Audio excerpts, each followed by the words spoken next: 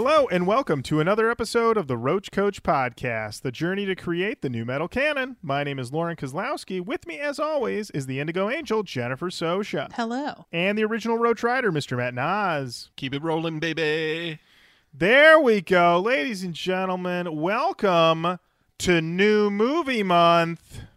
New movie month. Cinema. Nice tag, Jenny. Nice tag. Hey, thanks. Hey. All this month, we will be watching and listening to soundtracks from that are very new metal heavy or new metal influenced or new related. And we're very excited to dive into a record that, man, we've teased around this record for literally years. Ever since, Jenny, an infamous moment in the show where you were led astray and told one song was on the soundtrack that was not. Yeah. And for a long time, you felt a little hurt by it, but now you've healed, you're stronger, and you're ready to talk all about Spawn, the album. Yes. I've returned to the scene of the crime. So we're going to talk all about this record. We're going to talk about the movie. Jenny and I sat down in our respective homes, popped some popcorn, and dived in to this cinematic classic. Matt, you were not able to watch it, but you have seen the film. I saw it opening night. Opening night. Same. So we're going to talk about Matt's distant memories, how they match up to our current lived experience. We're going to talk all about that. But before we do, we've got to talk about who's tweeting. Who's tweeting? Who is? And first and foremost, Jenny, who's mailing? Who's mailing? I'll tell you who. Lauren received the mail, a box from Ben Rice at the Barley and Me podcast. Ben messaged me, messaged all of us really, on Twitter a little while ago. Said he was a big fan of the show, and he's like, hey, I want to send you guys stuff. I want to send you guys some records to check out for the show. And I said, absolutely, thank you. This box arrives, and it is a box. It's a big box. And I've already told Ben over text, thank you so much. I will reiterate again, thank you so much for this incredible parcel of new metal and so much more. He included with it a 6-page document detailing why we shouldn't do every album in this box.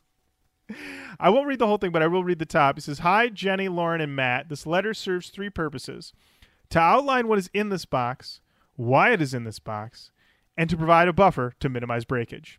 Smart thinking. It may seem like they're in there at random, but they are not. It's actually my preferred order after a whopping 3 minutes of thinking. And he also says the last tier is EPs that are actually worth your time. He then breaks it down. I'll just go through the tiers. The first tier, the ones I asked for. He asked me for ones that were on the long list that I did not have. Tier 2, you need to cover this.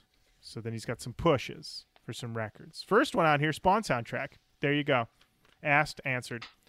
Tier 3, keep it interesting. Okay, so then we got some things to keep things interesting. I don't know where Tier 4 is. I can't find it. Tier 5, though, if there's time. And Tier 6, once you hate yourself and or become a parody of your former selves. And I got to tell you, there's some stuff on here. Oh, and Tier 7, for comedic purposes because you love your fans. So, oh wait, Tier 8, when you've run out of ideas. Tier 9, decent EPs that were never made into a full-length new metal albums. Ooh. So, yeah, we've got enough here to last us many a year. So thank you, Ben. What a gift. I do just want to mention one of the bands in the Once You Hate Yourself section, Tier 6, is called Mr. Downstairs. Well, there you go. Which is described as atmospheric new metal. So there you go. I have a quick cue for you, Lauren. Yes. Have you given the CDs a cursory glimpse, and are there any on there that are already on the long list? Yes, there are a few, because he asked for basically a rundown of everything I had on the long list that I didn't have a physical copy of. So he did hit us with a few. Finger Tight, In the Name of Progress, which is on the long list. Blank Theory, Beyond the Calm of the Corridor. Apartment 26. And I think that was it for the stuff that was on the long list. He also, this is the thing, this Ben really went above and beyond. He gave me his copy of Head PE Broke Parental Advisory version. There it is. Wow. Roach Rider for life. If I hadn't said it life. already. Roach Rider for life. Ben, thank you. And definitely check out Ben's podcast, Barley and Me. He talks about beer a lot of the time. But he also talked to Jordan from Blinker the Star, one of my favorite bands. And yeah, great pod. Check it out. We also received another parcel. Lots of mail coming in. Lots of mail. This one from former subject of the show, Shannon, Spike 1000. Shannon, Spike 1000. Shannon sent over 2 CDs, and she sent us a little note. It says, Dear Roach Coach folks, 2 CDs for you guys. Hope you enjoy. One is a band called Walrus from the San Francisco Bay Area, based around the same time as Spike 1000. And a band called Handsome. They were East Coast around the same time as Quicksand. Take care. Stay safe, Shannon. Thank you, Shannon. Also, if we're talking about Quicksand, It's a good sign. it's a good sign. Love Quicksand, love Walter.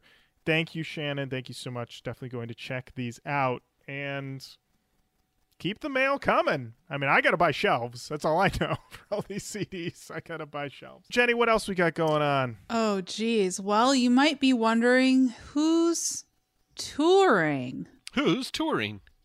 Who's touring? Who is touring? Well, I'll tell you who. Aaron Lewis and Sully Erna announced the American Drive-In Tour. So, looks like Aaron and Sully are going to be going around together in this fall. They're unplugged and they're performing their hits and covers side by side every night. It's all at a drive. They're all at drive-ins. So you drive in. If you're in Kansas, Iowa, Wisconsin, Ohio, Illinois, Missouri, Mississippi, Louisiana, Florida, North Carolina, Arizona, Ventura, or Del Mar, California, and you're interested in this, you may be in luck. Well, I don't know if you noticed, the promoter is Danny Wimmer Presents, who I'm pretty sure Danny Wimmer is Danny from the Milk Bar.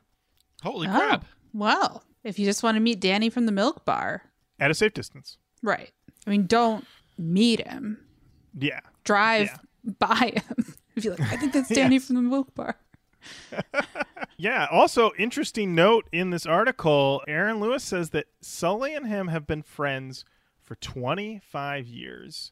And they've been talking about doing something for the last 10. The time has finally come, and he couldn't be more excited to be bringing this to the fans in such strange times. So, acoustic Sully, acoustic Aaron, you're going to get the hits.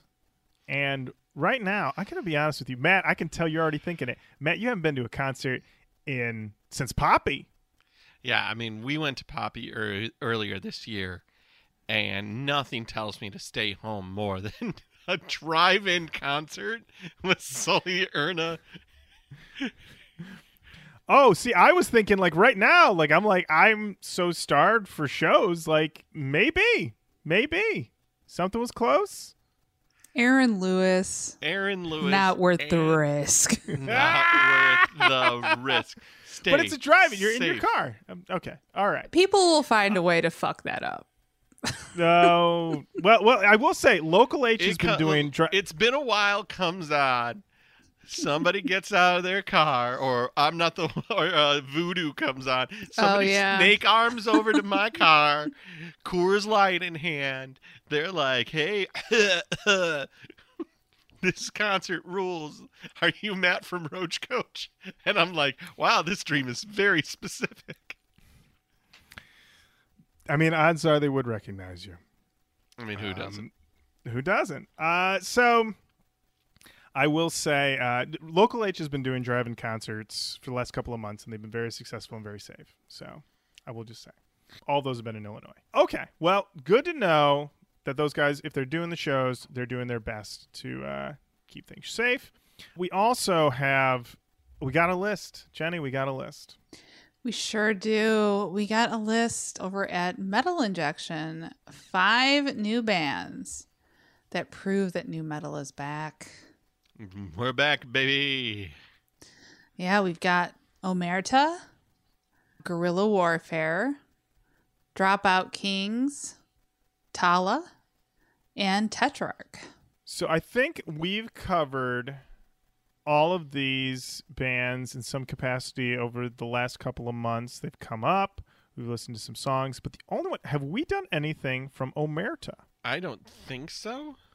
Yeah, because the description here is, with a chaotic, fast-paced sound reminiscent of early Slipknot, Omerta's debut release, Hyperviolence, is aptly named. And the single that they link to here is the song Garbage. Well, here's Garbage by Omerta. Yesterday, for the first time, to my memory, I wrote a poem. And I'd like you to hear it. If you don't mind, that is.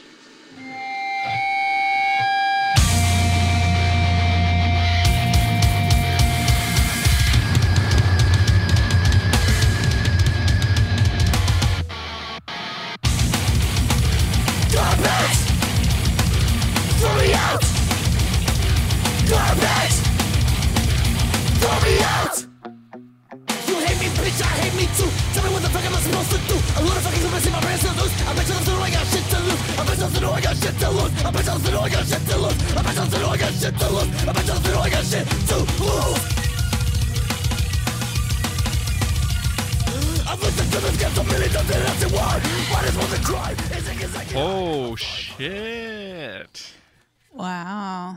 That's got Wow. a little bit of that old Slipknot energy in there. It's a lot going on there. A lot going on there. I don't know how to feel. That's wild. That's wild. That guy's mixing everything in there. Jenny, what'd you think of Omerta? I'm into it. I'd like to hear more. It was definitely wild. That was some wild stuff. All right. Well, thank you. I think Dino sent us that list. Thank you so much. Now, Jenny, we've got to talk about who's emailing.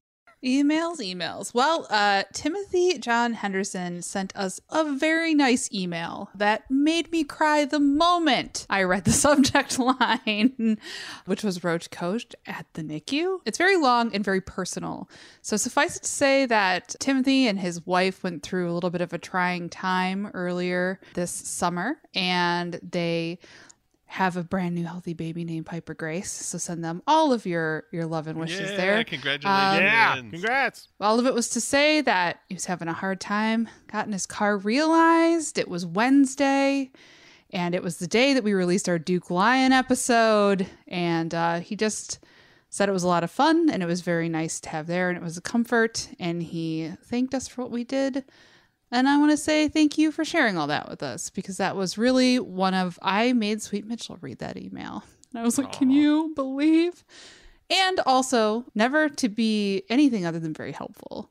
He also let us know that he saw Amazon Prime put up the Kitty documentary for free with an account. So everybody should check that out. We love a doc, and we love a wonderful email. Indeed, this email did warm my heart as well. So thank you, Timothy. And congrats on that beautiful baby. He sent a picture of the baby.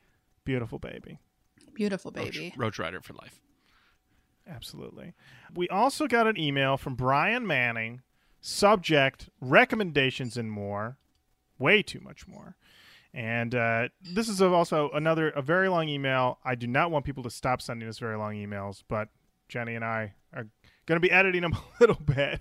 So, these aren't 40-minute Who's Tweetings, just 30-minute Who's Tweetings. Brian said, I love you guys. Thank you. I've been listening off and on for a couple of years now and always find the episodes entertaining. Many of the albums you review were in my new metal catalog. I found you all to be tough but fair. Favorite moment, I think, is Jenny calling Taproot very proficient Java developers. He said he lost it at that. Seriously, that is probably exactly who they are. Keep doing what you guys are doing. And He gave us some feedback on some of the Flaw episodes. A lot of interesting info about Flaw and Chris Voll's solo stuff. Thank you for that. And he also gave us the stuff we're always looking for, some recommendations. Send us those recs. We like them. And so the 2 recs he sent is he recommends reviewing Dry Kill Logic's second album, The Dead and Dreaming. He recommended it a couple years ago, and he still recommends it. Another podcast he listens to described it as a gateway to metalcore. Definitely some good stuff on that album, especially the first 4 to 5 songs. I always thought they were the most underrated band, perhaps just slightly too late to the party. And second thing he recommends is 5 Bolt Maine and their album Venting. When Flaw broke up in 2004, this is the band that was formed with Voles as the frontman. The album is a bit repetitive, but the singles Pathetic and The Gift are solid new metal tracks in his humble opinion. Keep it rolling, Roach Coach. Keep Brian. it rolling, baby. And he has a P.S. He wants to thank the listener that recommended Loathe. He loves that band and had never heard of them until the podcast. And he wants to pass along one that he discovered recently, Code Orange. You got to get that Code Orange in your life. Those guys, they're mixing it all together. New metal and everything else. New Code Orange record is the shit. Love it. Thank you, Brian. And finally, Jenny, Matt, we did an episode all about Fort Minor. Fort Minor. We got some feedback. Yes, we did. Brianna Wolf says 2 facts. 1, even if that festival waited for COVID to pass, people still wouldn't be able to mosh because the venue absolutely does not allow it. I've been there for a bunch of shows. Non-Point, no pit. Cane Hill, no pit. Superjoint Ritual, no pit. The second fact is the girl from Where'd You Go and Coming Home are the exact same girl, just going by a different name. Tricky. Tricky, indeed. And Brianna was referencing that new metal festival that went on that Static X was headlining. And I saw pictures and video from it. Indeed, no one was moshing, but also it seemed ill-advised. It seemed more ill-advised than seeing Sully and Aaron Lewis from your car. Just gonna say that. Okay, that sounds fair. That That's makes fair. sense. Yeah. Also, Jenny, we missed the hashtags here. Oh, I think I missed the hashtags here. They're in the doc. Hashtag Ford Taurus Music. Hashtag put Cane Hill on the Genius list. Okay. Well, Cane Hill, I believe, is still pending. We need to hear more from Cane Hill before we can definitely put them in the Genius list, but thank you. Daniel Hedger said Charles Manson went hard on this episode. Charles Manson. Gabriel Vallejo says Charles Manson owned this shit. Yeah, I'm spitting bars. Simon James Constable says this album is as cringeworthy as Fieldy's Dreams. Wow. Feel these dreams. Wow. Feel these dreams. Feel these dreams. Feel these dreams. I want to smoke weed. Feel these dreams. Feel these dreams. Garrett Fuller says Charles Manson be bopping in that babe, boy. Hashtag Ford Taurus Music. Ford Taurus Music. Mike Palladino said there is way too much new metal math in the beginning of this episode, and I work with numbers every day. Our apologies, Mike. Yeah, we didn't mean to put you through Every day? Yeah. And if I see a number in the morning, I just swat it right out of down. there. No, I'm like, you know what? I get pissed at my alarm every day. And finally, Cameron Lamance says, I had a buddy who was obsessed with this album when it came out. I hated it then. Now looking back at it years later, I still hate it. Cameron coming in and leaving swinging. This was my favorite comment of the month, just for the episode. I was like, oh, maybe he changed his. Nope, did not change. Nothing's changed. Grand opening, grand closing. Grand closing. Yeah, if anything, he's retrenched. So thank you so much for the feedback. No. Don't pee. Please don't pee on us. No, don't pee. We got back. Oh, no. Thank you so much for the feedback. Keep on saying hello online. Facebook, Twitter, Instagram. Send us an email, roachcoachpodcast@gmail.com. And it is now time to kick off New Movie Month. New Movie the Month. Special soundtrack, Spawn the album. Jenny, when did this album come out? The album was released on July 29th, 1997. Oh man, that's pre-gaming. We're pre-gaming with the Spawn, the album soundtrack. Jenny, when did the movie come out? The movie came out on August 1st, 1997.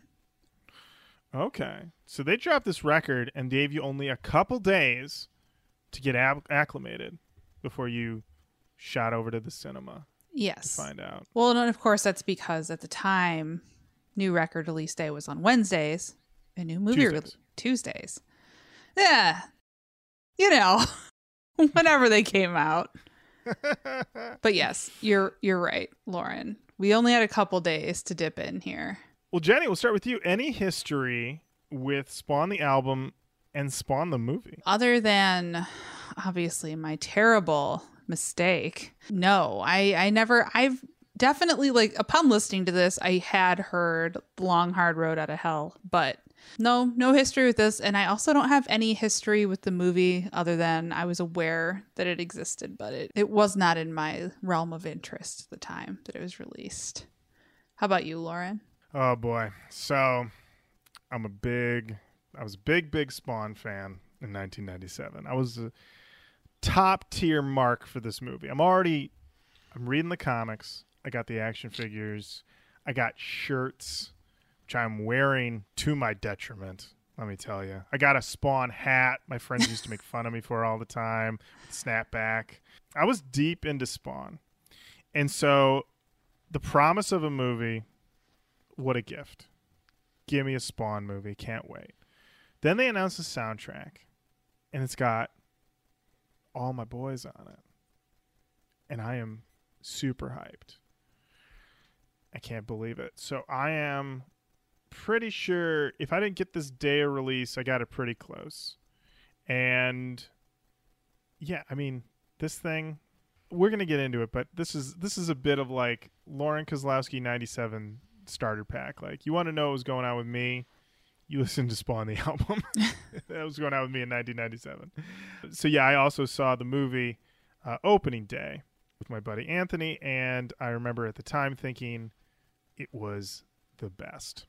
We'll see how my opinion has changed. Matt, Nas, history with Spawn the album, history with Spawn. History with Spawn, I was a McFarlane fan.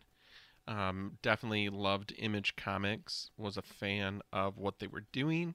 Had Spawn number 1 through 5 because my friend Scott Rumps just had bought them, and he was like, "You need to take these." And I was like, okay. But I never went on to issue number 6, and I think I eventually gave 1 through 5 back. Saw the movie opening night as well, and I did not leave with the feeling that this was the best movie I had ever seen. I left a lot more like, oh no. Oh no. Never picked up this soundtrack, although it has been one of those things. It's like Judgment Night, where it's just like a soundtrack that keeps coming back into prominence in my life. Trip Like I Do. I know, friends had it, so Trip Like I Do was a song that got played quite a bit. All right. Jenny, this is a compilation. Many bands, I'd say, well, it's let's talk about the concept of this record. Right. So all of the songs on this record, you may remember, or you may not remember.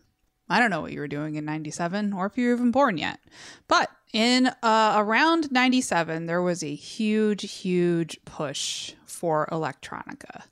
And before that. So this record is electronica bands paired up with hard rock or metal bands. They collaborate on songs. So each and every one of these, you're going to hear some, well, I guess I won't say every single one is a hard rock band, but pretty much electronica and hard rock coming together. This record was a success, debuted at number 7 on the Billboard 200 and stayed on the chart for 25 weeks and was certified gold in America. Producer on it was Happy Walters, who also was responsible for the Judgment Night soundtrack. So there you go. We got to get all these metal and other types of bands together with these electronic artists, get our boy Happy. Jenny, we got some genre tags. Yes, we do. The genre tags are electronic rock, industrial metal, and new metal. There you go. There it is. Review-wise, they got 3 reviews listed on Wikipedia, 2.5 out of 5 from AllMusic, an A from Entertainment Weekly, and 3 out of 5 from Rolling Stone. They do not have a link to the Rolling Stone article itself, but I distinctly remember flipping the pages to that Spawn review, seeing that 3 out of 5, and going, I beg your pardon? I think you're missing 2 stars. Think you need to send this back up. 3? Nuh-uh. This thing?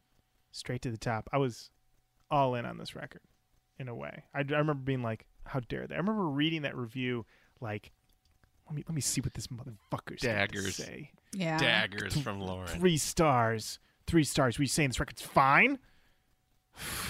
How old are you in 97, Lauren? I want to say I'm 15.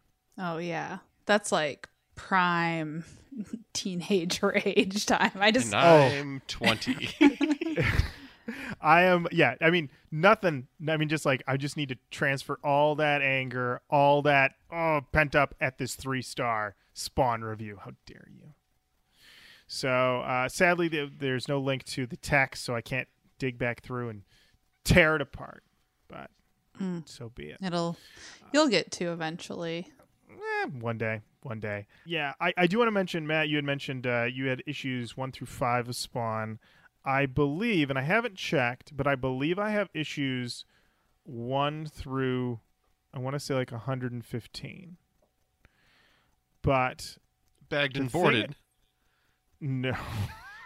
No, at a certain point, the certain comics get bagged and boarded, and other ones you're like, well, it's Spawn. We're fine. Because the thing with Spawn is that, and I had to be reminded of this when I read a couple of reviews of the album and the movie, is that Spawn got a little repetitive, and you'd find yourself looking at issue 72, for example, and realize that you're still in an alley.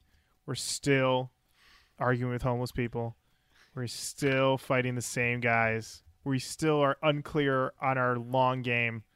And you're like, how much longer am I going to stick around with this thing? And I think I dropped the comic in the hundreds when they just started fighting vampires. And I said, it's time to tap out. Which happens. It happens. I will credit where it's due. Spawn, still going strong. Just celebrated 300 issues. So, or 200. I can't remember. Probably 300. Probably 300. RoachCoach.com. Let us know. Oh, boy. All right. Show us your favorite variants. Yeah, absolutely. I do want to see those. So that's it. Jenny, you and I did watch the movie. I guess, real quick, what'd you think of the movie? You know, I will say there is a vibe to many New Line Cinema 90s movies that I would describe as very much my shit. That is like, feels like home to me. And I pretty much immediately got that vibe from this movie. There was a moment where I felt some resistance, and then I was like, the best path forward, maybe the only path forward, is just to accept what this film is giving you. As soon as I was just like there to accept it, I had a great time watching this movie. It was so fun to watch. We'll talk about it. But I had a great time watching this movie. Lauren, how about you? So this was my first rewatch since the theater, or at least in my memory. I think I had this movie on tape, but I can't remember ever watching it a second time. A lot of it there was a lot of stuff that I was like remembering, and then there was some stuff that was just, it felt like I couldn't remember. And I'd watched the director's cut, and read online basically the big differences in the director's cut is just a lot more crude jokes from John Leguizamo as Clown, and a little bit more violence, but still no blood, No blood. Spawn is just shooting people, and there is nary a drop of blood to be found. But he's ripping them up. At one point, Spawn, well, before he gets turned into Spawn, Al gets shot in the leg with a machine gun. There is no blood at all. He's just like limping around like, oh, this feels terrible. I also think that I did initially get really worried for the first half an hour of the movie. I remember just saying to myself, this is bad. And then I just sort of had to let myself go, as you said, Jenny, and just sort of let it wash over you. And then if I stopped looking at it so much as a thing that's trying to give me a plot and characters, and I started looking at it more as, I don't know, outsider art or something like that, it's a much easier pill to swallow.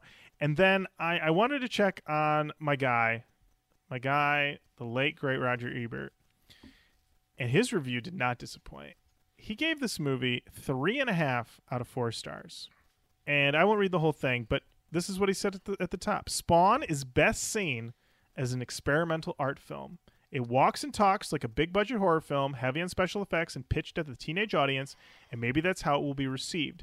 But it's more impressive if you ignore the genre and just look at what's on the screen. What we have here are creators in several different areas doing their best to push the envelope. The subject is simply an excuse for their art, just as it always is with serious artists. And he goes in to talk about the plot and various things like that, and then he closes out and says, so the way to view the movie, I think, is to consider the story as the frame, necessary but upstaged by what it contains, which in this case is some of the most impressive effects I've seen. The disciplines blend into one another. Animation, makeup, costuming, process shots, morphing. They create a place and a look as specific as the places evoked in such films as Metropolis and Blade Runner. As visual experience, Spawn is unforgettable. You crazy for this one, You crazy for this one, Roger? I get it. He went on the ride. The thing about it is that the special effects in this movie range from impressive to pure horseshit. Just really bad. And then worst. We were researching, Jenny. They were getting special effects returned to them 2 weeks before the movie was set to come out? Yeah. You can tell. I could guess which ones those were. I think. And his name is Malebolgia. Yeah. Yeah. It gave me I don't know if either one of you watched the show, but Hercules: The Legendary Journeys with yes. Kevin Sorbo. Those pieces of this. Disappointed. Yes, my favorite gif of all. But yeah, it really gave me the creatures in that show. That was the vibe of the, what is it? Malebolgia stuff. I feel like the Violator fight holds up. Yes. A lot better than the when they're in hell, that just looks like in the mind's eye. That is just Lawnmower Man non-gobbledygook. Well, that's what's so... That did take me out of it just a little bit because the Violator stuff was really good. And I'm like, but you see Malebolgia and hell and all of that first so many times that when that started, I was like, excuse me? You have this in you? What the fuck is going on in these hell scenes? Yeah, it's like that Mac was rendering and just couldn't do anymore. It's really inexplicable. And then I found a bit of trivia. I think it's on one of the commentary tracks where they try to excuse the fact that Malebolgia's dialogue never matches his mouth because he is speaking from all of hell. So it's not that it's coming out of his mouth, is that he emanates from everyone. So he's basically, when you're in hell and Malebolgia is talking to you, you're getting that dude in straight surround. 5.1. Good for them being ride or die for the movie they made. I mean, that's the way it's done. The movie was directed, we should mention, by Mark Dipp. Does that say that right? Mark Dippy. And he has not directed anything else.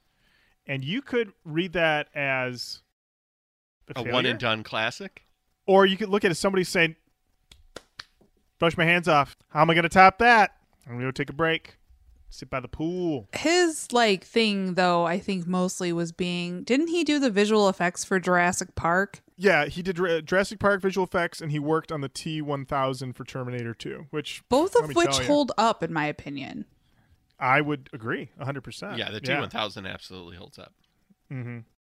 So, yeah, also, I got to say, this movie is 96 minutes long. There were some parts early on where I was like... Could have been 90. Let's go. Let's go. But in any event, we'll talk more about Spawn as we go through, but we got to get to these tracks. Yes, we do. And the first track on the Spawn the album is Can't You Trip Like I Do by the Crystal Method and Filter.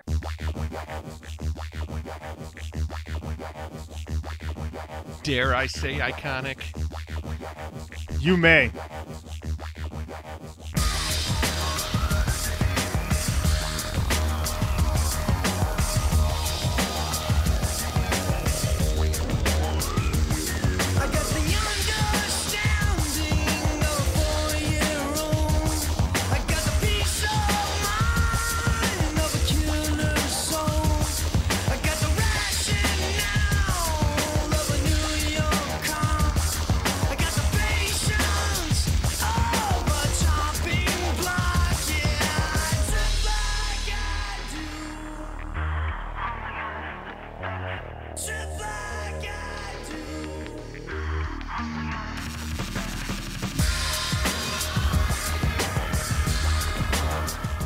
Does this one have the drop in it? It does. If you go to 145.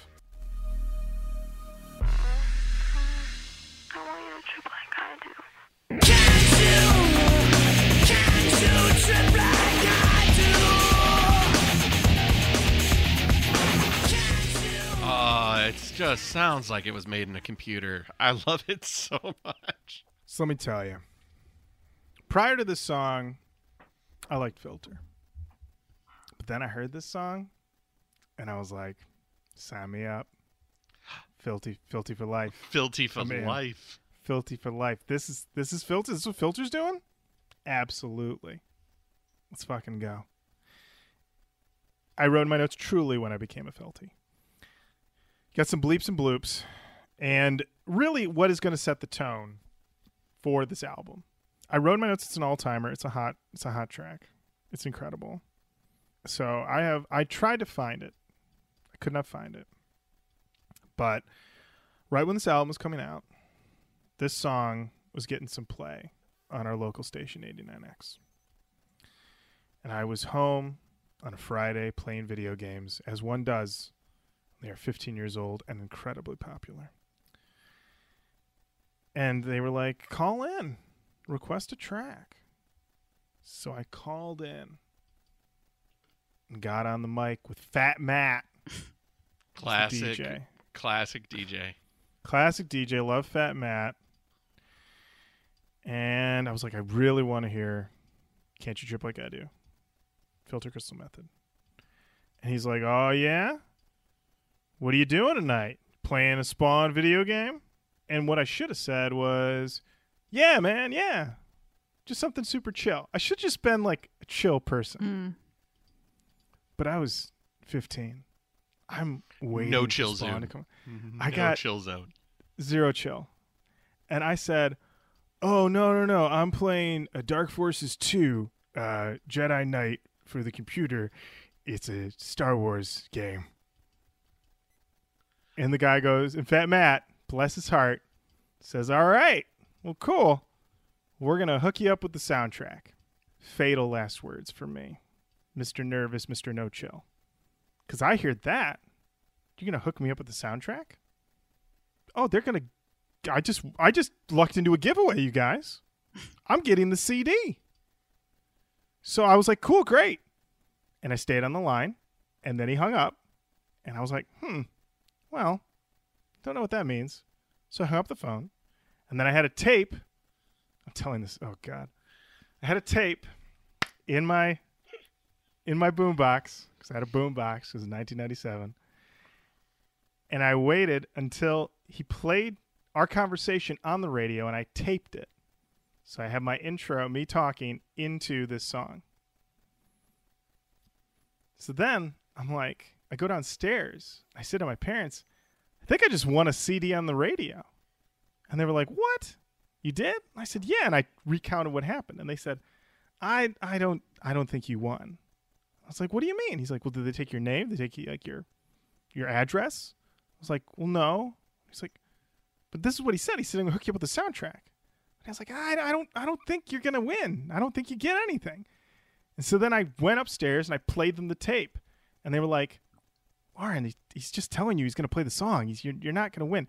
And I was in denial about this for a while. I ended up buying the CD for myself. But there was a couple days there where I was like, maybe they're wrong. And there's like, they had caller ID with all my info. I remember telling myself that, trying to fool myself into thinking that. And this tape exists somewhere, and I'm going to promise you guys, if I find it, I will play it, because it is probably even more embarrassing than I am making it out to be. Well, I, for one, need you to find this tape. Okay. Yeah. Jenny and I have a vested interest in you finding this tape. Okay.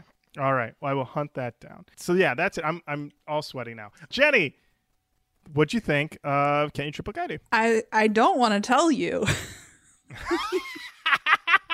In fact, I cannot tell you after that story. I'll just say I didn't like it as much as you and Matt do. And I think that's okay. This is 100% both of your shit coming together. And the Venn diagram of things that are my shit in this is like, I don't know where. It's like in a different page. And that's okay. Fair enough. Fair enough. Because I am not a filthy by any stretch of the imagination. But I dig this song. I dig this song a lot. But I get it. It also, when I hear it right now, it's like hearing doo-wop. It's like, oh boy, this is old. Like it does, you know what I mean? But like the production, everything about this screams 1997. There isn't an ounce of this that feels like anything other than 1997. It's very true. This song had a music video. It was the first single from the album. Video has both filter, original lineup of Richard Patrick and Brian Lay's gang with the gentleman from Crystal Method. They are, I don't even know, chasing each other around. There's mannequins, and then there's people, so they're obviously tripping out. Richard Patrick is hooked up to some machines that seem to be manipulated by the Crystal Method. And at the end of the song, they all kind of rock out. And Crystal Method are doing that thing, it always bugged me, where they're just two guys with synths, you know, and some effects. But really, they're just, if you go see Crystal Method, they're just two guys with synths. And if you've ever seen any electronic artist live, they have to do something because they can't really do anything. You can't run around with a synth. You can't they have to have a kick-ass light show. You gotta do something. Yeah. And so what Crystal Method would do, and I've seen them, you know, on some MTV stuff, and this is their move, is that they had their keyboards bolted onto their stands so that they could tip them and move them around, you know, just to oversell like pressing a key or something like that. And it always felt like too much to me. Like I was like, dude, we know you don't need to do that.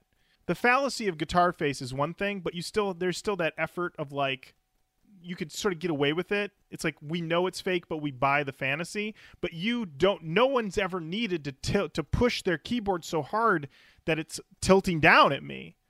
You know? So it always felt like too much. It's always been something that, I mean, I don't hate it, but I'm just sort of like, dude, come on. What are we doing here? It still bothers you. Yeah. Bugs the shit out of me. We can see that, Lauren. Okay.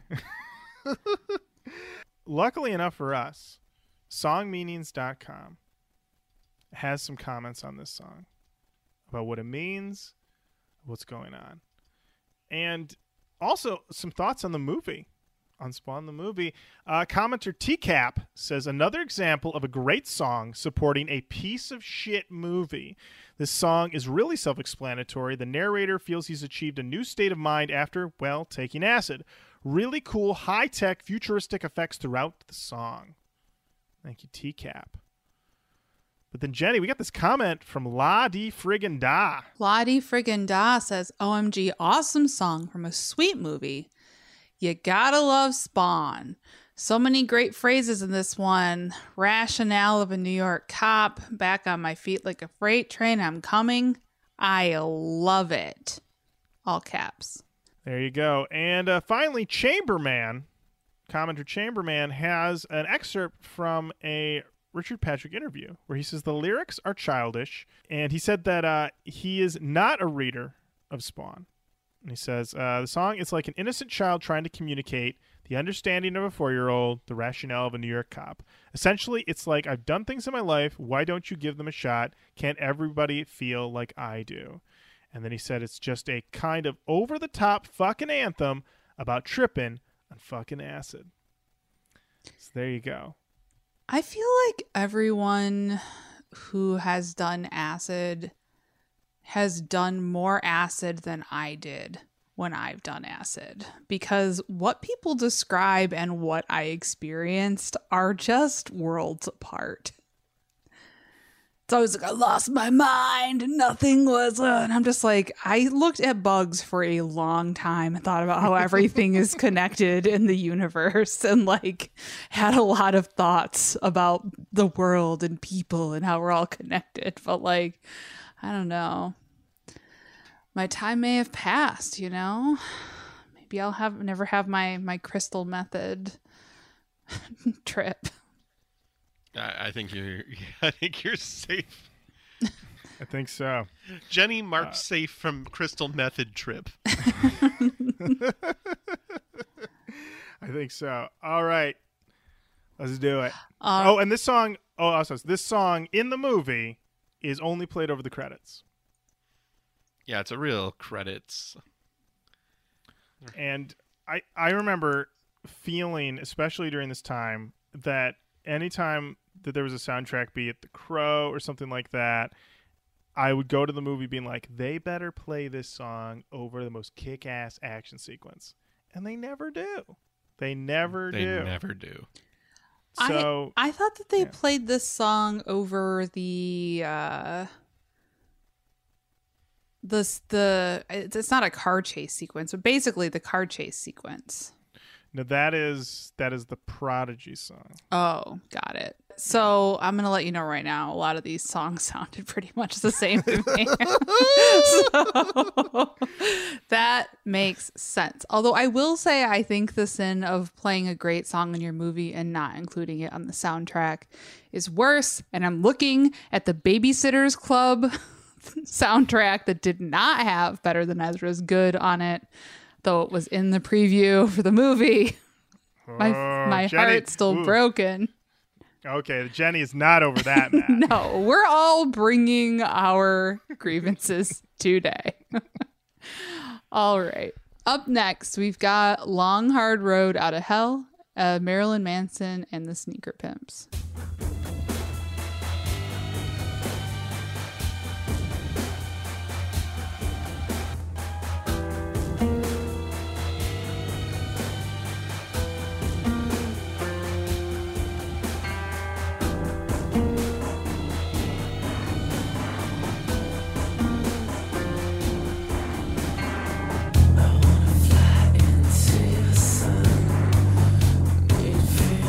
Make me know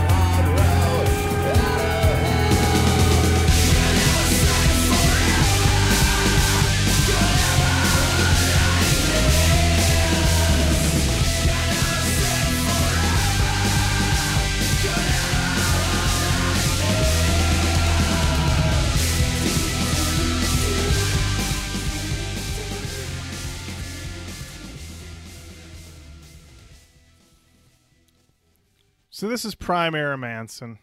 He's in the zone. I remember hearing this song and thinking, wow, he gave us a brand new one. We're really doing it on this record. But then I remember hearing a bit of controversy that Sneaker Pimps had barely next to nothing to do with the song, that they did not get along in the studio.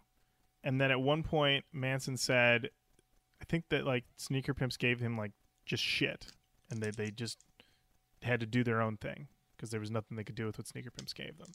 And I tried to find, I feel like MTV News did like a breakdown of this record and like had some like in the studio stuff, and there was like a picture of like Manson in the studio with the lead singer of Sneaker Pimps at one point, but I couldn't find it. It's not on the internet. Lost to time.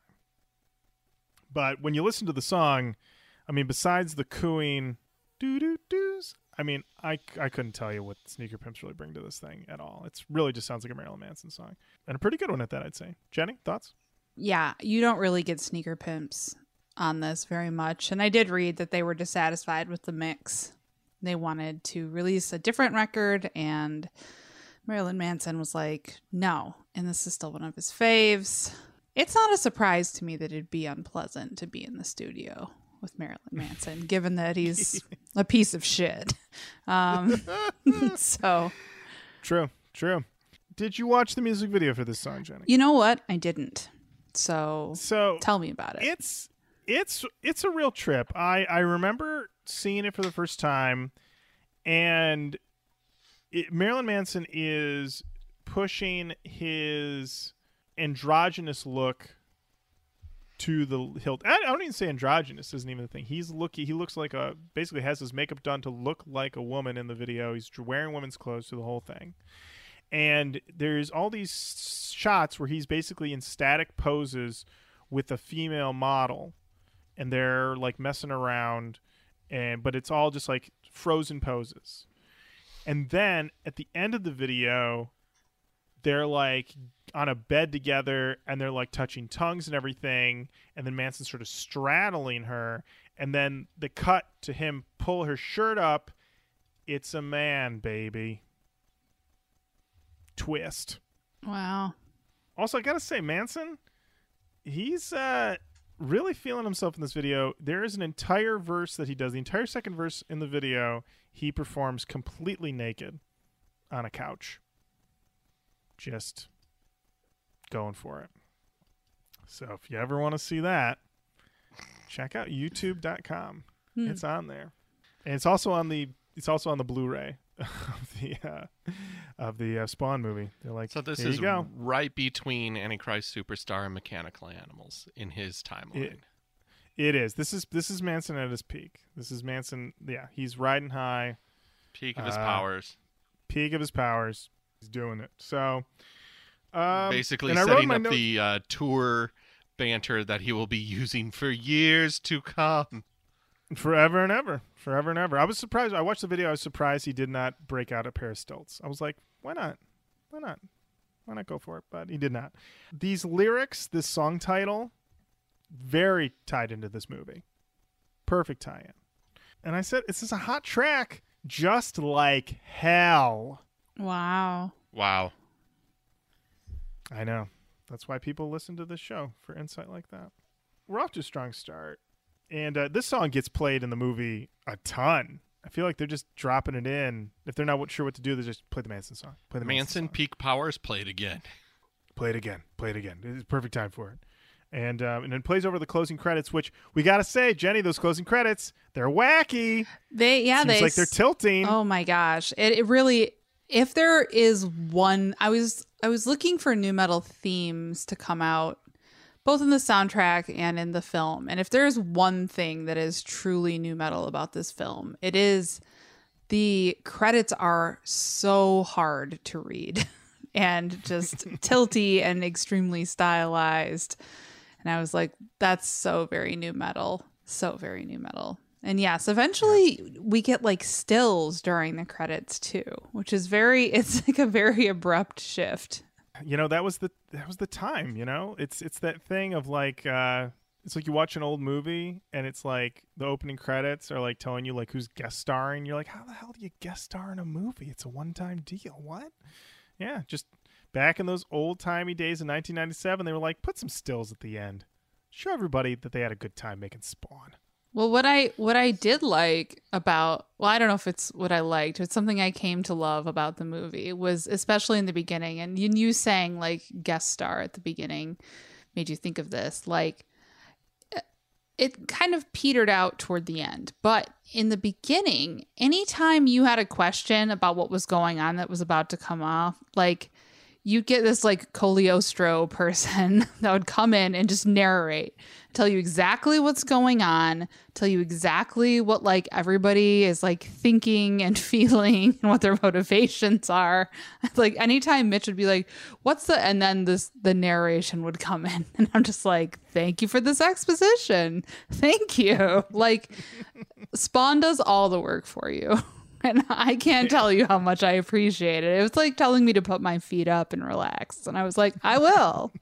You don't have to ask me twice. It seems that you've got this well under control. Oh, yeah. They're like, I can see why you'd have a question here. Let me answer it for you. It was just like a wonderful experience. Yeah, it was something where I thought, you know, people would dog on a movie that did this now. But at the same time, it seems like something that I think people would really appreciate because it's always the thing of like, oh, man, it's like the 17th Marvel movie. How lost am I going to be? Do I need to watch all the other ones?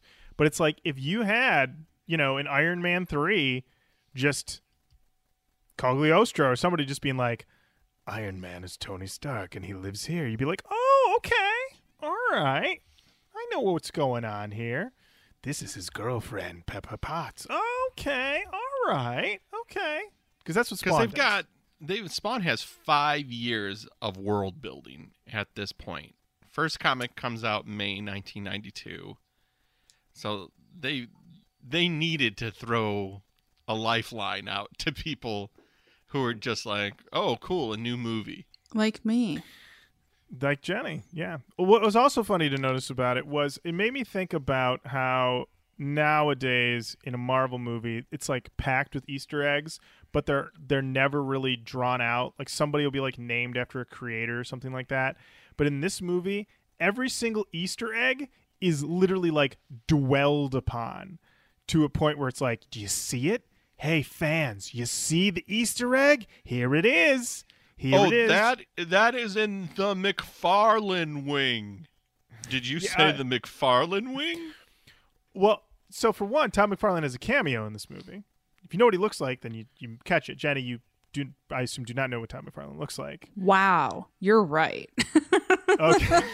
How dare you be so absolutely correct? Who was he in this? He was a bum in the alley during the Violator fight who Spawn keeps putting his gun on and he keeps putting his hands up. And I feel like in any other movie, like even a Stanley cameo, he's like says one line and then he's out. But Todd McFarlane clearly was on set for like 2 days. They're like, do another shot of Todd, another shot of Todd. Todd's in this scene. He's hanging out in his bum clothes. So you see him. Todd is chewing up that scenery. Chewing it up. I think we're ready for the next track. All right. Up next, we've got Satan, Orbital, and Kirk Hammett. Satan, Satan, Satan, Satan.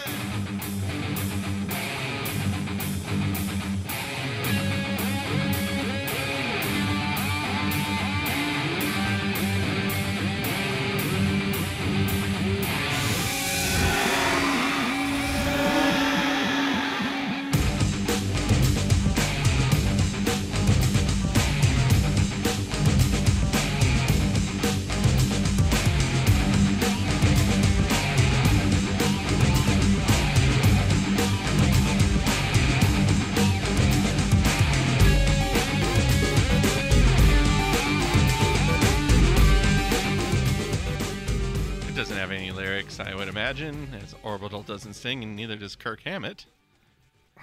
To his detriment. I mean, could you imagine you put this on, they say, hey, we want to get Kirk Hammett on this song. And they send it to him expecting him to send back some riffs. And instead, Kirk's like, I decided I wanted to try out some singing. Hetfield's always hogging that mic. Papa's ready to show them pipes. It's Hammett time. Hammett time, baby. There we go. I got some real chill lyrics to tell you because I just got off them waves because I love to surf. He sure does, as we learned. I'm married to the water and my music. So this to me was just like an extremely 1997 video game movie song. Like, you could wrap this up and give it to someone as a gift. It's like, what would it be like? Like, just like this. It's just this over and Well, over you see, again. you're in a dungeon with a gun and you have to kill some demons. Boop, boop, boop, boop, boop, boop, boop. The thing that was very interesting listening to this over the last week was, for one, realizing that I listened to this album probably more than almost any other album I owned in the 90s. I mean, this thing embedded in my DNA. But on top of that, as much as, and I know we're only on track 3, but as much as they're like, this song has Sneaker Pimps, and this song has Crystal Method, and this song has Moby, everybody is largely giving us the same beeps and boops. Yes. A lot of the same beeps and boops, and also a lot of the same filters that make it sound vaguely like we're underwater. That seems to be a common move that everybody is doing. I don't know what the filter's called. I don't know if it's called submersion or something, but I believe it happens it's called producing on a Mac in the 90s. Oh, okay. Is that what it is? I think so, because, a lot of electronic music of the time has that sound to it. And I think it's just because of compression rates. There you go. Matt knows. Or I don't, but No, Matt, you fucking know. all right. Don't walk this back. Trust I'm yourself. not walking it back. Trust Don't walk yourself. this back. Trust Listen, yourself. Pro Listen. Tools? Nah. Listen, anybody wants to write in and not correct you, we don't have to read them on who's tweeting. We can delete that shit. We moderate that page, baby. 7 strings. Exactly. Wow. Yeah. Go ahead. I was going to say, this song is in the movie. They do play it over, I believe, a montage of Spawn getting some guns and walking, maybe? I don't know. Spawn does more walking than I originally realized. Well, that in this suit movie. isn't exactly, I don't know, for the limber. When he's in the full Spawn regalia, it is very obvious that is a stiff suit. Well, we should, we have not talked about, Jenny, can you give us, in brief, the plot of Spawn? Spawn is about a government agent who is on his last mission before he gives it up because he just wants to be home safe with his wife. Finds out he's been double-crossed by an evil government person. He's killed. He's sent to hell. From his own team. The caller was inside the house. The caller was inside his house and his name was Marty Sheen. Goes to hell, is somehow selected to be the leader of Satan's army, and they're going to go to heaven and knock on those gates and just tear it all down. But first, something bad has to happen on Earth. And so then he wakes up in an alley and they're like, "You're Spawn." He's like, "What?" And they're like, "You don't get it." And then they are like, "No, you still don't get it. No, you still don't get it. No, you still don't get it." And then somebody else shows up and is like, "You might be redeemable." And he's like, "Ah." And the guy's like, "You don't get it. You don't get it. You don't get it." And then eventually he gets it. And there's a clown that farts and cheerleads, and it's John Leguizamo in an inspired and career-making performance. And there's a dog named Spaz. That's as brief as I can be. That's it. I think Jenny nailed it. I don't think you missed a thing. We'll get into some other things, some plot moments that we have to discuss We do. as we go through. We have to. We do. But we've got to get to this next song. Yes, we do. Up next, we've got Kick the PA, Korn and the Dust Brothers.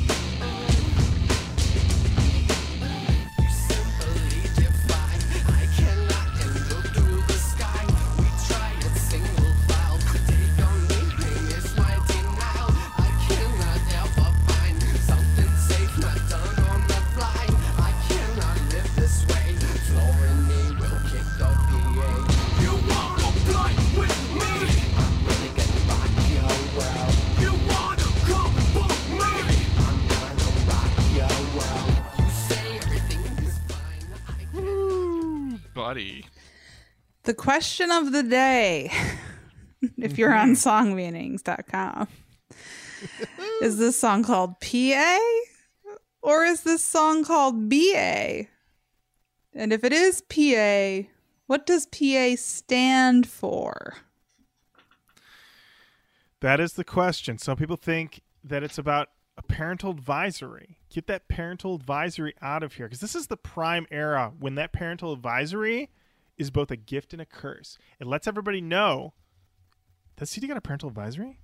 I'm going to need that right now. But it also means that you might get some restrictions from parents, from teachers, or the worst, the narc at the record store. Let me tell you. But you know what the thing about those narcs at the record store, man? Easily bought, easily tricked. Let me tell you a quick story. My buddy Alan. Okay? Alan, always up to something. He's like, I'm getting Doggy Style by Snoop Dogg. It's happening. I'm like, how? It's got parental advisory on it. Who's going to sell it to you? He's like, watch this. We go to Blockbuster Music. Goes in, grabs a bunch of CDs, including Doggy Style, puts it down there. They start scanning them. Guy goes, oh, how old are you? He goes, why? He goes, it's parental advisory. We can't sell to you. He goes, oh, my mom came here earlier, listened to the CD at your listening station. She says it's okay. And the guy's like, yeah? And I'm like, is this going to work? And then another employee, this woman, came over to the counter and was like, oh, yeah, his mom came in earlier and listened. And he's like, well, all right. Scanned it through. We get him. I walk out. I'm like, oh, my gosh. Your mom came here earlier? And he goes, dude, I don't know why that woman came up. I don't know her. That was nuts. That's an angel right there. An angel. An angel. Came down from heaven. She's like, I got to get these guys Snoop Doggy Dogg, Doggy Style. And couldn't believe it. Couldn't believe it. Let me tell you. Wow. I had a friend who ran into a similar issue trying to purchase Master P's Ghetto D from Best Buy. And he did not have an angel drop from the heavens to get that for him, unfortunately. It's too bad. Well, some of the other things this song could be about: Prince Albert, the piercing, not yes. the prince, panic attacks, pain attacks. There's a comment from Exuths that says PA, parental advisory. I agree with above. PA, amp, could be. No. PA, personal assistant, manager. Those were my favorite. Pain, anger. Never given it 2 seconds the other side of public address system, which is what a PA is. Like, I don't. Why? What? I mean, there's a quote from David of Korn in one of these comments. Let me find it. Here it is. Commenter Mantis Cole said that David said in an interview that this song is about people who think they feel John's pain and can relate to it. They think they know what he's going through, but they don't. So many people say to John, I wish I could be you, or I wish I'd be like you, which kind of pisses him off sometimes. They don't seem to understand what he has had to go through in his life to have the emotions that make him a great singer. He doesn't want any of it. He'd give up his career to make it all go away. Heavy quote from David. Oh, then PA, like public address system, totally makes sense. Please take away my voice. Please take away this thing. Matt Nas, you just cracked the code. You did. But consider... Oh. Personal assistant. That is correct. Yes. Jenny has something here. Hey. Jenny's onto something. Yeah. Absolutely. Yeah, right. Real quick, what did we think of the song? It's fine. It's a kooky Korn song. I remember not liking it at the time. When I first heard it, I remember that I was like, I hadn't heard it till I got the CD, and remember thinking, this is not really what I was hoping for. But over time, I've obviously listened to it, I don't know, 1 million times. So now I'm like, yeah, that's fine.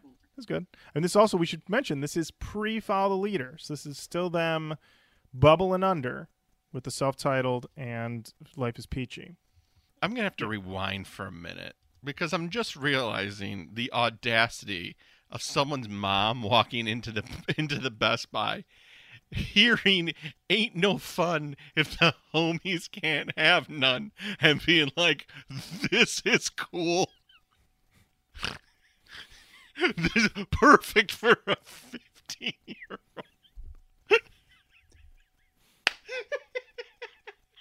Well, no. I mean, he made that up. That's not true. Oh, I know, but just following that line with the lie is this idea that there is a mom who comes in, here's "Ain't no fun if the homies can't have none," and is like, yeah, I like the part where the girl gets shared amongst all the homies. That's what I want for my son. He puts his balls in her mouth, and that's the part that I like for my son. As long as he's having his balls taken care of. You know what? You can't get pregnant putting your balls in someone's mouth. That's what I say. That's a fact. That's a fact. Well, you can look that up. Yeah. Google that. On incognito mode. All right. Well, I think we're ready. I think we're ready for the next song. Oh, this song. Oh, also, this song, not in the movie at all. A true omission. All right. Up next, we got Tiny Rubber Band, Butthole Surfers, and Moby.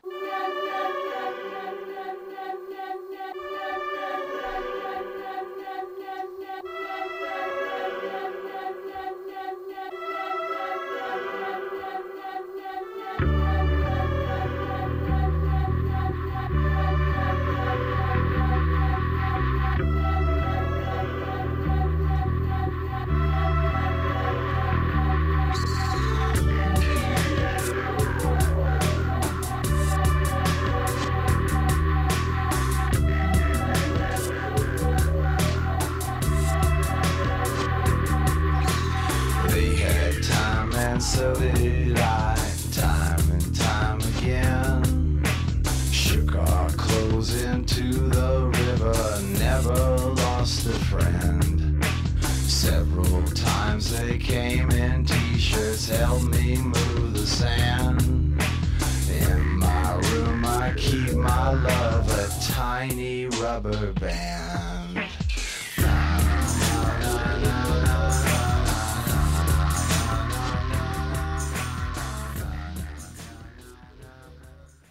God, remember when Pepper hit and the Butthole Surfers became a popular band and everybody bought the record thinking it was going to be a bunch of songs like Pepper, and then they realized that that would be the only song that sounded like that? Oh, good times. I remember that Butthole Surfers was part of that post-back loser wave where you just got a bunch of songs that were... yeah, some guy sort of talking in like a half-rap nonsense lyrics. And I remember the thing with Butthole Surfers, though, was that they were a band that existed already. And this was a fluke moment, but they were always been an underground weirdo band. Since 1981.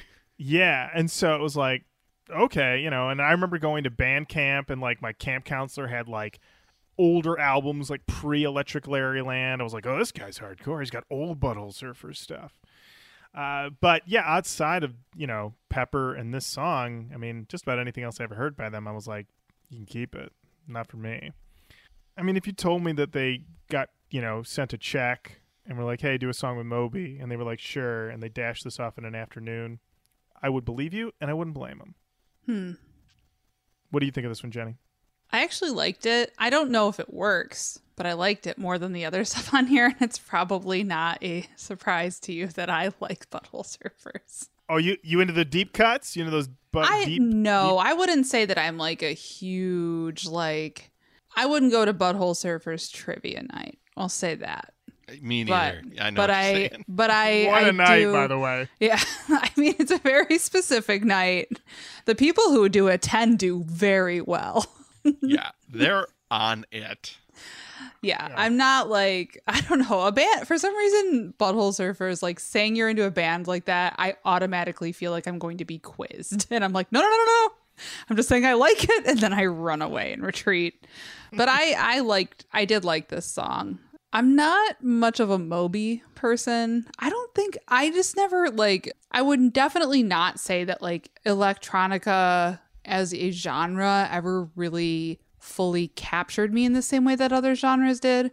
That's not to say that I didn't like any of it, but it just never really captured me. So I'm not super into Moby, but so far of the songs we have heard on this record, this one is my fave. Interesting. I will say that when this record came out, I was my love of electronic music was burgeoning. I had Chemical Brothers' Dig Your Own Hole and Exit Planet Dust. Chemical Brothers, forget about it. I don't know, top 5, top 10 for me. Love those guys forever. I was also getting into Fatboy Slim. Prodigy, of course. So this was let's make this happen. This is my thing. Moby, I was somebody that I feel like I would always hear about him, but there was nothing that I would ever want to grab. And then I remember the record that was out around the time of this album was actually not his electronic record, but he did a punk record called Animal Rights. And I remember that thing was horribly reviewed.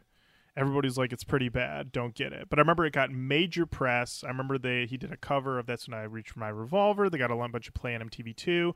So I was well aware of it, but I just remember all the reviews were really bad. It's a used bin staple. And so, so I didn't know. So then when he dropped Play in 99, is that when Play comes out? Sounds right. I was initially skeptical, but then he did this song. I think it was on Comcast Music Choice is how I heard about it. That's how I used to find out about new music. I'd watch Comcast Music Choice channel. And it basically reminded me of I don't remember what it was called, Body Rock or something like that. Basically sounds sort of like a Fatboy Slim song, really. And then I was like, yeah, give me that CD. And then, I was one of those millions of people that bought Play and also got tricked into buying, what was the next record called? 18, 13, something like that. Yeah, I did not buy that record. Yeah. But I, much like everybody, bought Play. They got you. There was a copy of Play at my home. Belonged to my brother, but it was there. There it is. Songmeanings.com, 2 comments. The one I like is from Dislocate Hate, who said, only song associated with Moby that I like. And I'd have to say I like it a lot. Good old Butthole Surfers. Good old Butthole Surfers. Who could deny? All right, up next, we've got For Whom the Bell Tolls, the irony of it all, Metallica and DJ Spooky.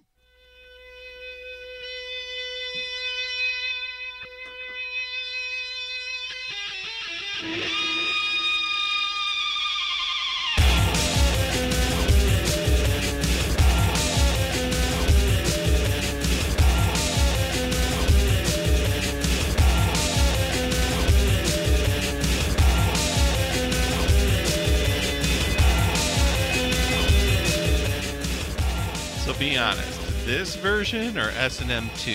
Come on. Oh, Matt, if you want to go to 120. You got it, buddy.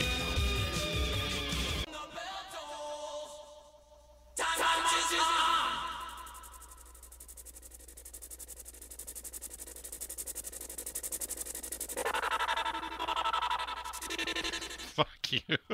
No, Matt, wait. What? You got to keep it going.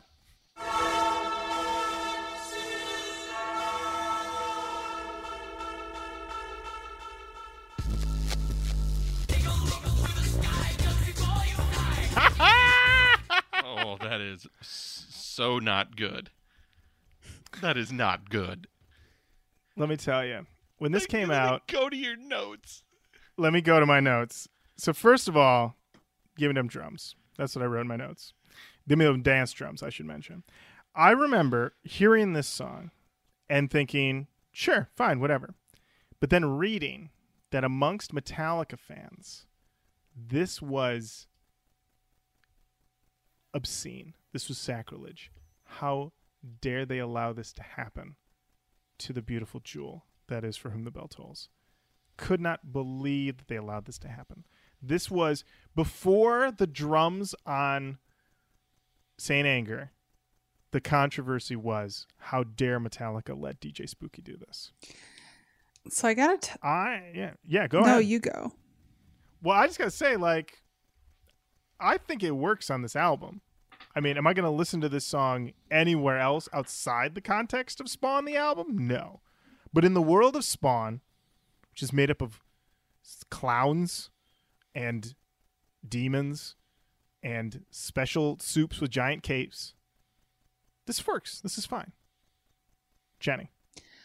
So apparently this song was on not only the Spawn soundtrack, but was on the single The Memory Remains. And I had the single The Memory Remains, which makes me wonder, did I listen to this song? I don't remember it. I probably wouldn't have liked it, but I mean, if my vibe was Memory Remains, this is the opposite this of that. is not the same. But yeah, I mean, it does. I think it does work in the context of this soundtrack. But I also remember at this time, there was a lot of like very fierce protection of, and like a lot of resistance to that like genre crossing things from people who were like true metal fans, if I recall correctly. Like there was even, I mean, I know this is when nu metal was like coming up and about to really pop off, but I recall there being a lot of resistance around this type of thing at that time.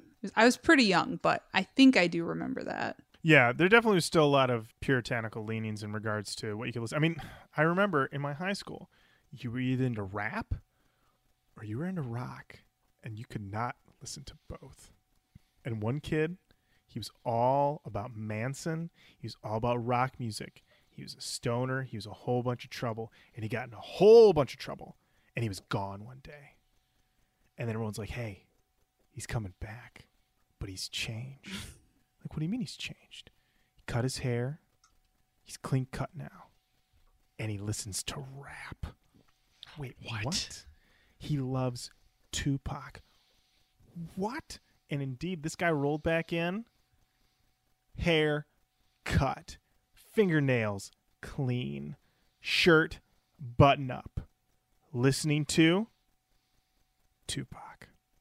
There you go. It's like this guy used to be running around with a jug of apple juice all day trying to clean his pee for his drug test. And now here he is, clean as a whistle, listening to Tupac. What a journey he was on. I mean, I cannot remember his name. I know his mom.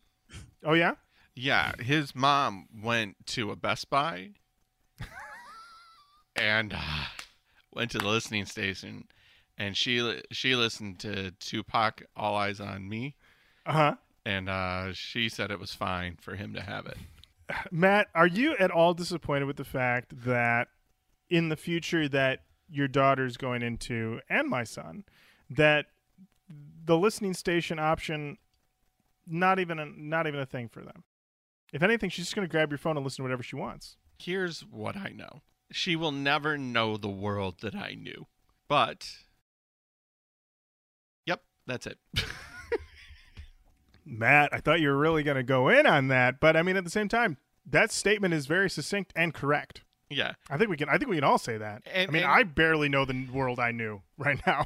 So well, that's the whole thing. Is like, I don't want to be so nostalgic that I hold her back from the reality that is now. You know, or else I might end up with a statement like, "It used to be better," and I'm kind of opposed to that thought. We need to make now better. Yeah, like everybody thinking the good old days are the days that they were comfortable. It's like you know, and that's the thing is like when I listened to this from 1997, which I was having a great time in 1997. Don't get me wrong, but like I see the cracks. You know, I find the faults now. I also am a lot softer on things too. But this I'm a little bit harsher on because I loved this style of music. And now I have kind of like adult Matt ears and I hear it and I go, oh, this was okay. There you go. Yeah, back in 1997, I was playing a game called Dark Forces 2 Jedi Knight for the PC. Yes. 97, I mean, look, I'm not going to say I was like the bad boy stoner at your school, but I did have a transformation from 8th grade to 9th grade, which I've told you about here. I was full Jinkos, skateboard tees. As I've confessed, never skateboarded a day in my life. Did have Kona Nash. Skateboard, not good at it. But I showed up to John Glenn High School in 1998, and fuck me if I didn't have a pair of flares and a Tommy Hilfiger shirt on. I changed. There she is. Jenny, I'm going to say it. That sounds like a glow up. I listened to rap. So I went from, listening to rock to listening to rap. Didn't take long for me to figure out that you can listen to more than one kind of music. But what a moment, I came into my freshman year with a new identity, and it wasn't a good choice. Well, if you wanted to find Lauren at that time, he was hanging out with his buddy, Kyle Katarn, trying to avenge the death of his father. Listen, you can get two options in the game of Jedi Knight, Dark Forces 2. And the one option is you go light side, all right? But you can also go dark side. And in that case, you get a red lightsaber. But if you go light side, you get a green one. And what was great about the mechanics of this game, oh shit, we got to do the next song. I'm sorry. Yes, we do. We are halfway through this record, and we are at an hour and a half. So we gotta pick up the pace. Let's just whisper through a couple songs. Sure. Up next, we've got Torn Apart, Stabbing Westward, and Josh Wink.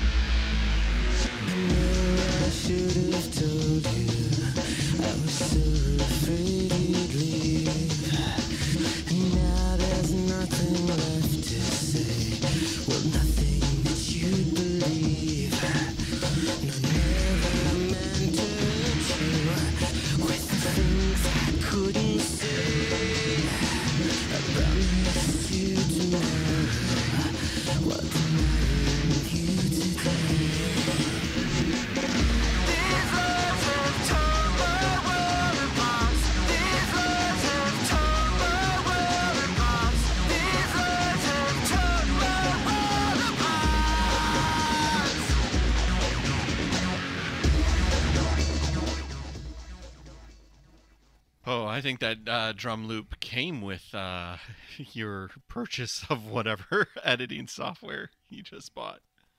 Let me tell you, Josh Wink, whoever that is, he does the damn thing on this song. This was like, I knew I liked Stabbing Westward. I heard Shame on the radio. I was like, that's my shit right there. This got me hyped for more Stabbing Westward in my life. Picked up that record for sure. Longtime listeners know, recently, last year, got to see Stabbing Westward live. Tremendous. They did this song. The album version, I will say, much heavier. This actually is a lot of Josh Wink on this. He basically removes a large chunk of everything except for like a layer of guitars and the vocals.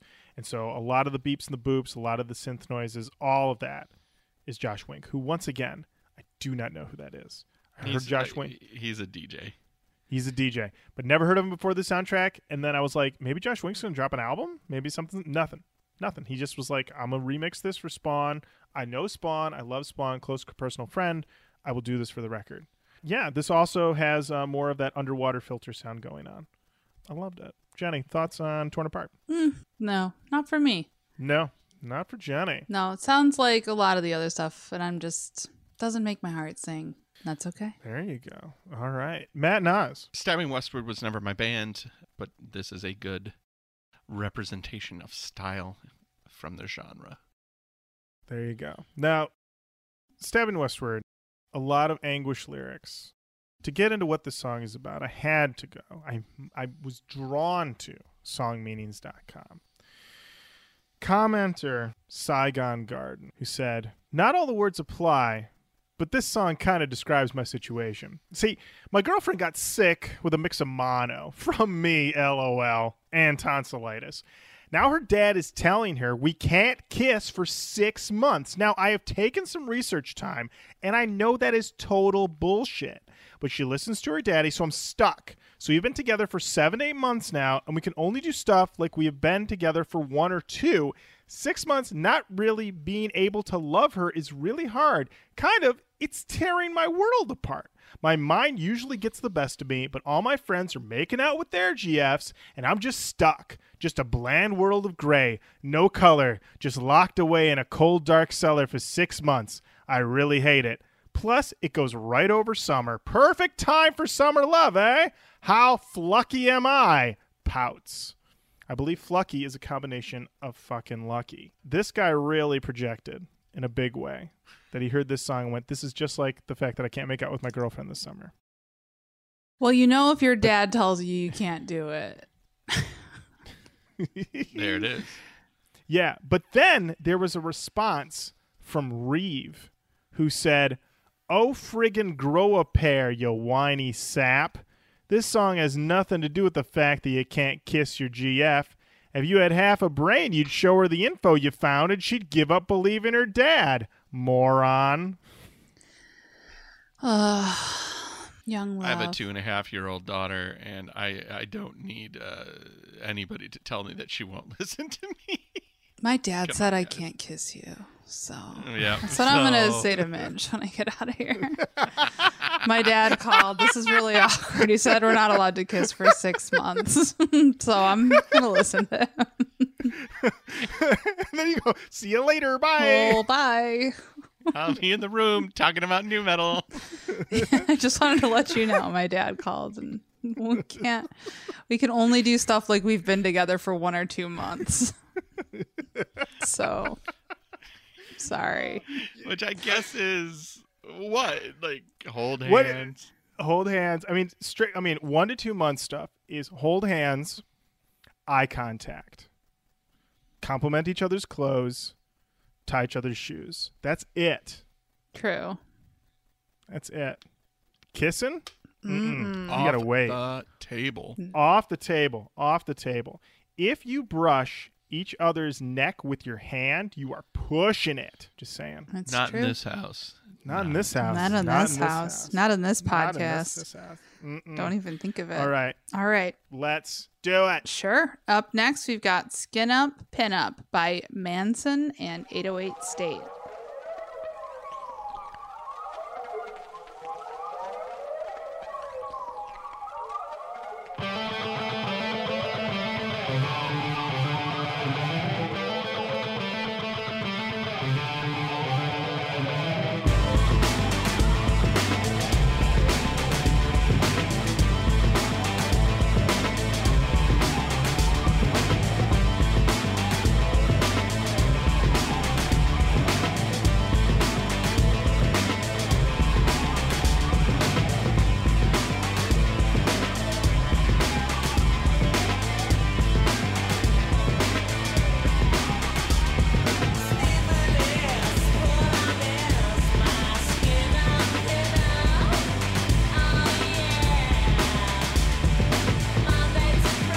If that ain't 90s Britpop, I don't know what is.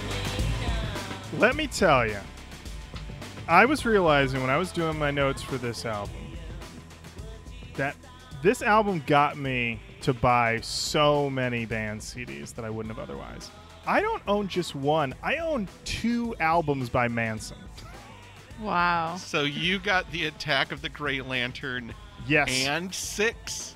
Yes. But I did buy them used, but I do got them. And I can tell you that I may have not listened to either in full and probably only listened to Wide Open Space, which is a jam. And I also bought an 808 State Best Of. So, yeah. Okay. They got me to move. They moved some units from me for this record. This thing basically I feel like this song was basically done, and they just 808 State was like, here's a loop, and we're gonna beepity boop out the door with this check, and that's it. Doesn't seem like a whole lot added to it. Jenny, thoughts on Skin Up, Pin Up? Hey, nothing to add.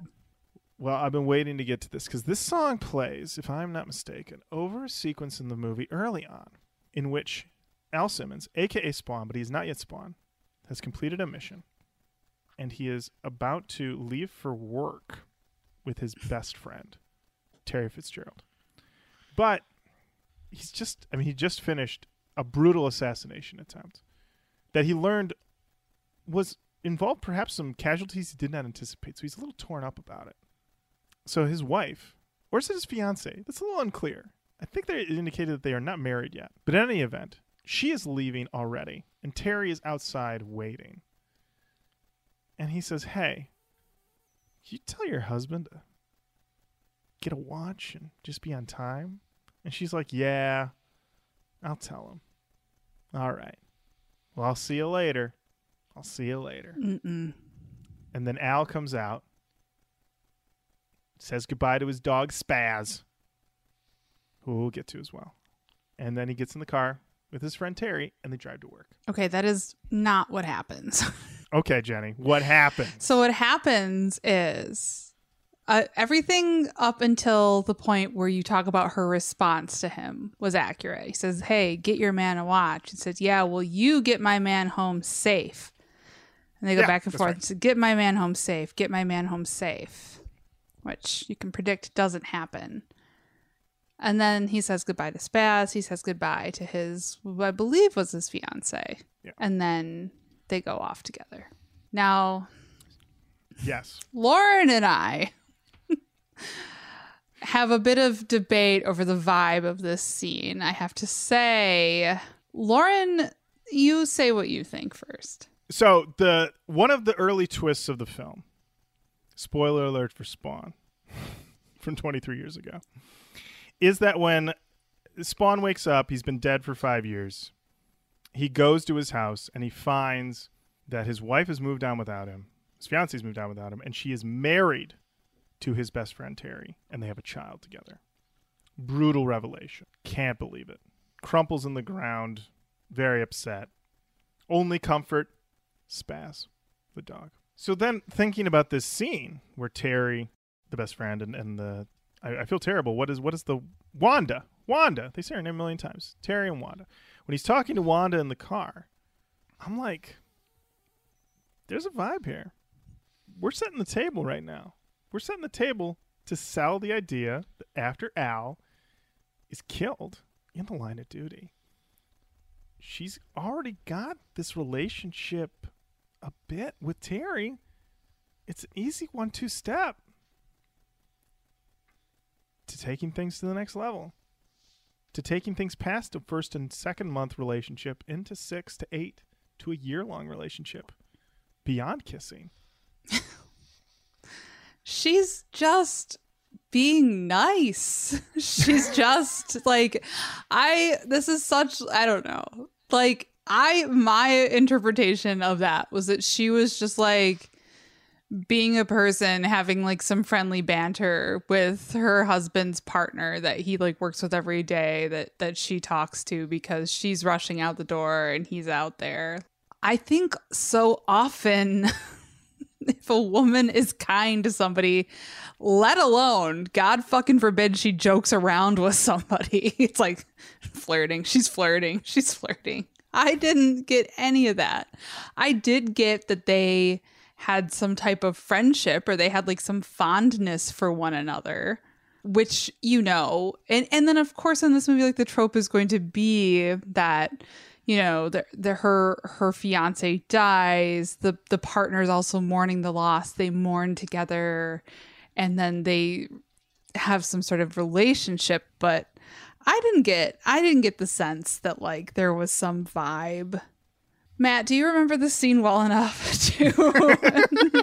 We were hoping that Matt would watch the movie and remember the scene to settle this tie. When I saw the movie, I never put together that she had any feelings for him beyond he's my husband-to-be's partner. I don't think that your guess is right on with this one, Lauren. But I also will say this is 23 years removed from the film. Well, I'll tell you, if any of our listeners feel so moved to watch Spawn. Now, look, we've already surpassed Spawn's length in our podcast. Yeah. But if you watch Spawn, you see this scene, let us know. Is it a vibe or is it not a vibe? Let us know. Let us know. Let us know. This is the hot debate. We texted about this for an extremely long period of time. Yes, we really did. So please let us know.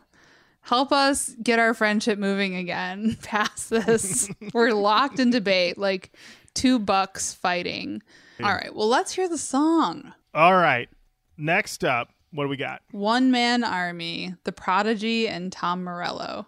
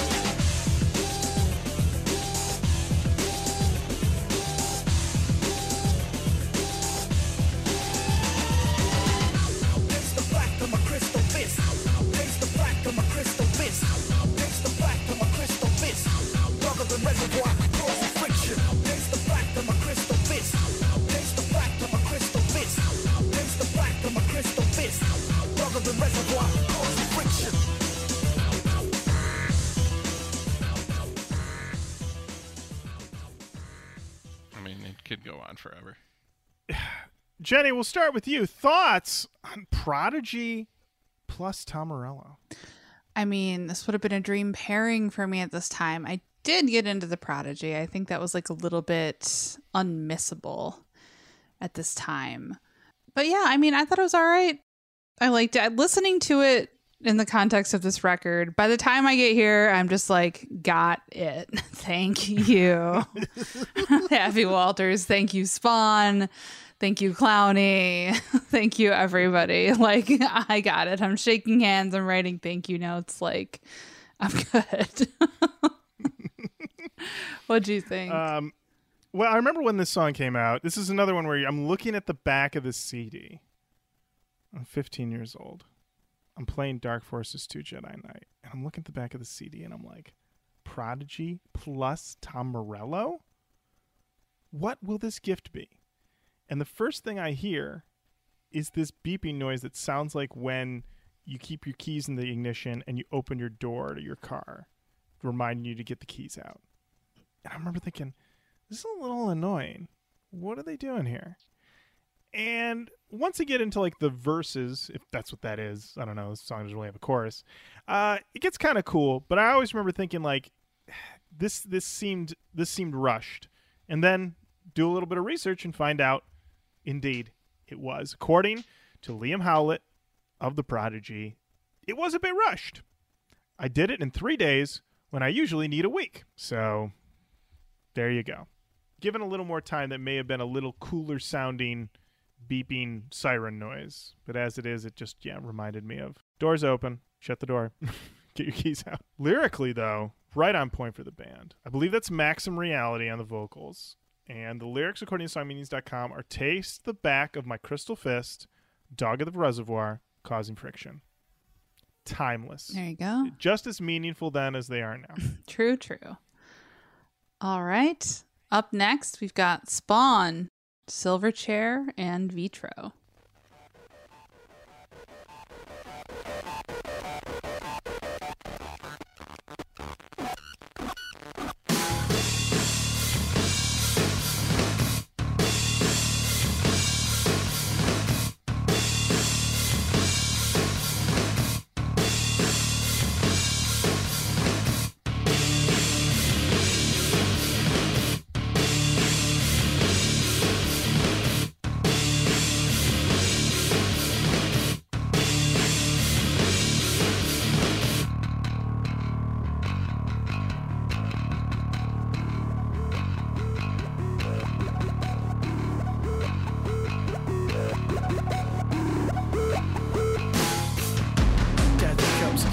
bloodshot eyes as the death of old age becomes nearer. My kind of livestock is free war. I traded soldiers for steak. To evolve with the new transition, to death upon a hypocritical vision. Scar the old, and in it from you. Scar the old. And it with the fashion. To evolve with the new transition. You guys, this song, I think I don't want to say I'd written off Silverchair, but Silverchair at this point, they'd given us Frog Stomp, they'd given us Tomorrow. Classic track, classic record. Thank you. They give us Freak Show. I remember Freak Show people were kind of lukewarm on. Maybe that's it for Silverchair. That's it for these boys, these young boys. I hear this and I'm like, woo, this is raw. This is raw sounding. Also, listening to this record on headphones, when I took notes, I did notice that everything else on this record sounds very processed, very raw, very slick, I should say. But the vocals on this, the instruments, clearly this might have even been like a demo track, I feel like, that they gave to this whoever Vitro is. Never heard of him before, never heard of him again. And this thing seems like, yeah, they gave him like a rougher raw track to really mess around with. And honestly, renewed my sense of interest in Silverchair, indeed, to the point where when they dropped Neon Ballroom, I picked that shit up. And that has the final version of this song. This is almost like, in a way, the demo. They have this song on Neon Ballroom called Spawn Again. And remember, notice the vocals on this are nuts. Daniel Johns going in. So I loved it. I thought it was great. Jenny, thoughts? I also liked it a lot. Send it. It's done. Send it. Print. Send it. That's it. Send it. Print. All right. Listen to the Silverchair podcast. That's a great one. Matt Nas, any thoughts on Spawn? That bass rumble is a fan favorite over here. Good song. I mean, analog, especially at this time. Anytime that you can get a real instrument in there, it makes a huge difference because electronics in the 90s were very tinny, very thin, not lush, unless they were analog synths. And the big push with electronica was that it wasn't analog, it was really pushing the digital. And a lot of that stuff sounds thin. There you go. There you have it. All right. It's time. It's time, Jenny. It's time. Up next, we got... I've been seeing this title and being like, uh-oh. T4 Strain, Henry Rollins, and Goldie. You never told me why. God, my eyes are rolling already. You never gave me a reason.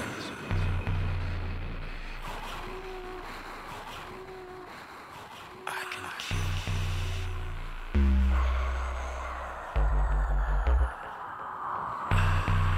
I'll watch you die. Today. Tomorrow.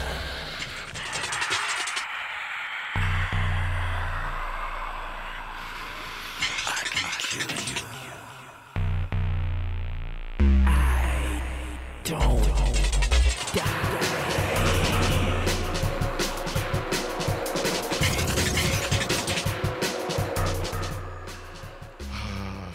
Woof.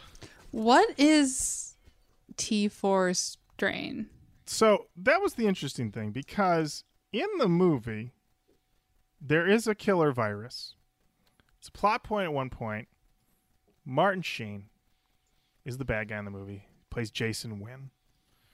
And he has this virus that he wants to unleash on the world that basically Clown has told him to do. It's called Heat 16. And so he is convinced to attach a detonator to his heart. So if he is killed, it will unleash all the Heat 16 over the entire world and kill everybody. So the reasoning stands that if anyone goes to kill him, he'll go, Heat 16, and then they won't kill him. This leads to a scene where Spawn's like, nah, and he just takes it out of him like with his super eyes or something. That's true. It's a very dramatic. Use the suit. Use the suit. Yeah, there's a lot of use the suit. Yeah. But then it seemed like they were like, all right, there's a killer virus. Do you want to know what the name of it is? And they're like, no. We got all we need over here. We're going to T4 strain. That's our virus. That's the Goldie Henry Rollins virus.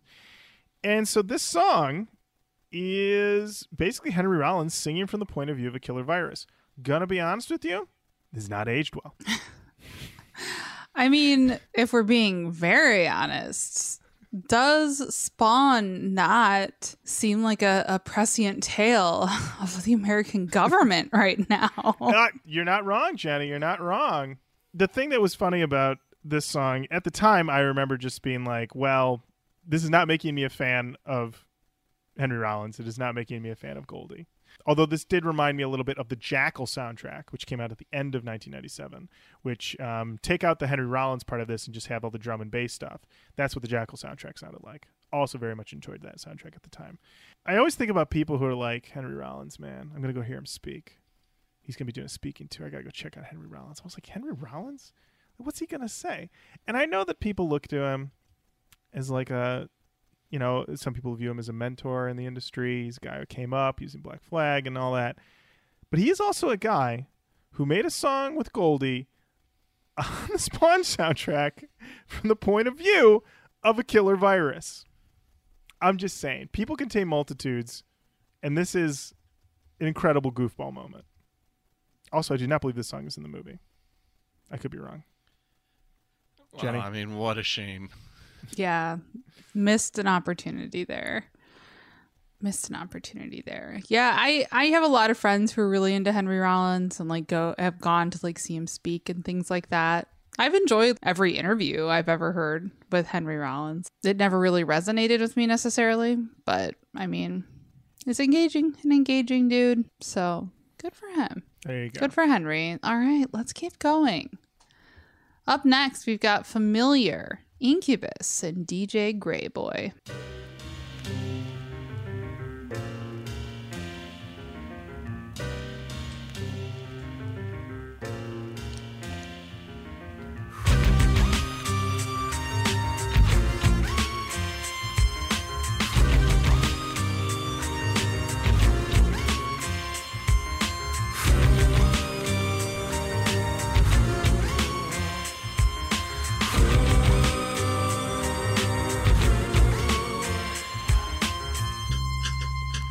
Could there be a familiar ring every time I sing about a cycle that is everything in life? No doubt I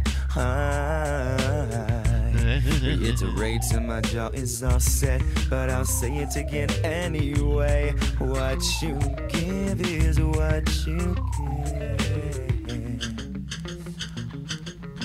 Look at you now, you're put in your place.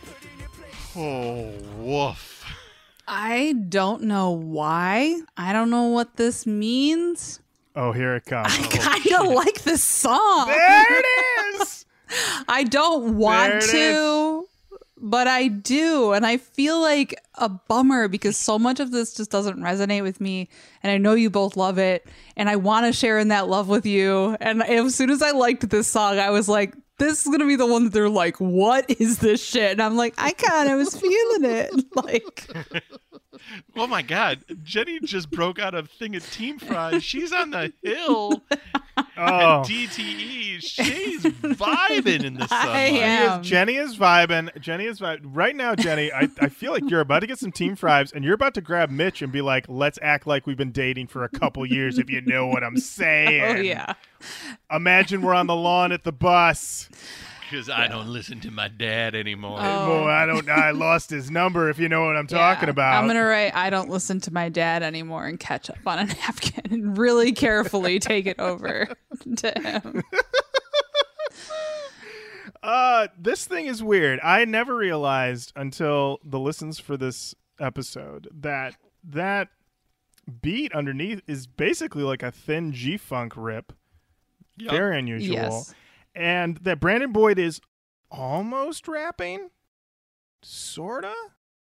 I don't think he quite achieves it. He's still sort of singing. What's interesting is on songmeanings.com, apparently Incubus diehards have been trying to find the original version of the song. Like, this is the only version of the song that exists, and they're convinced that there must be another version. But I think that this may have been a case where Incubus got into the booth with DJ Greyboy, and they were like, let's bust out a new one. What do you got? As it stands, I do not dislike this song, but those vocals are some goofball shit. There we go. All right. Up next, we've got Here we go. No Remorse. Oh, I do have a cue. Oh, yeah. I do have a quick cue. How respectful of our time is this album? Great cue. This album is 62 minutes and 11 seconds. Just like this podcast. Oh. Not that respectful. Right. I was like, our podcast is longer than that. It comes in a whopping 36 minutes shorter than the movie. Yes, it does. Okay. Up next, we've got No Remorse, I Wanna Die, Slayer, and Atari Teenage Riot.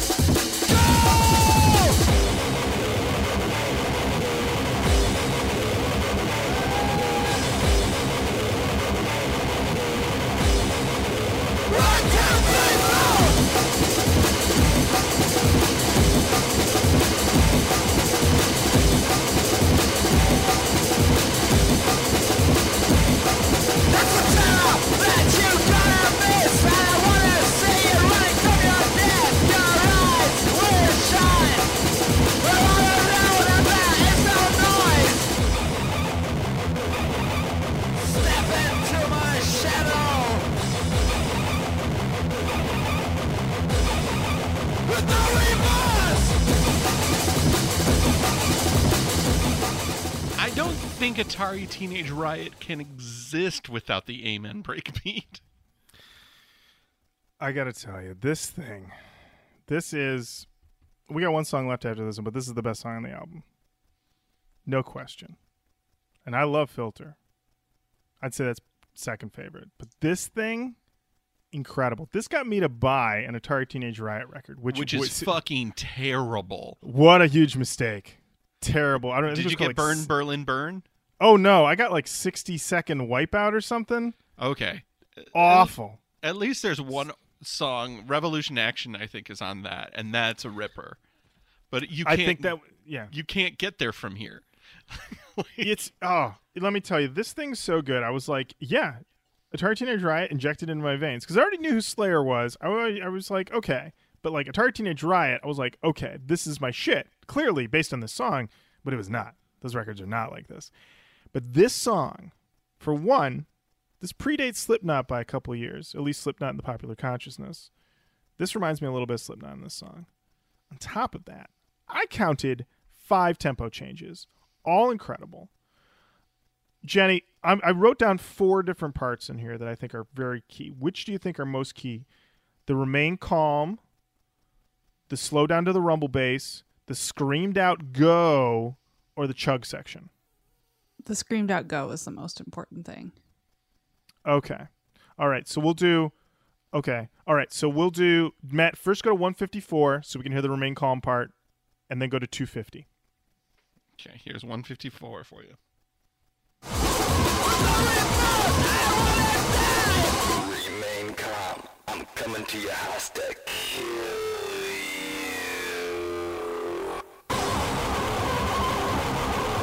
Incredible.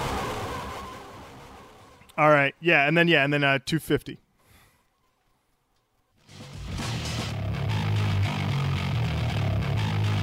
What do you want me to do? What do you want me to do? Go! It's every good Atari Teenage Riot song is this song. Like, there's just a mountain of absolute garbage, and there's 3 or 4 songs that are pretty much exactly like this that are just like, this is why they're great. I'm going to say this is one of the best songs ever made, bar none. Put it up there. What are the great songs everybody talks about? What are the great songs? Hey Jude. this is at least as good as that. Wow. I gotta say. All I'm right. gonna put it up there.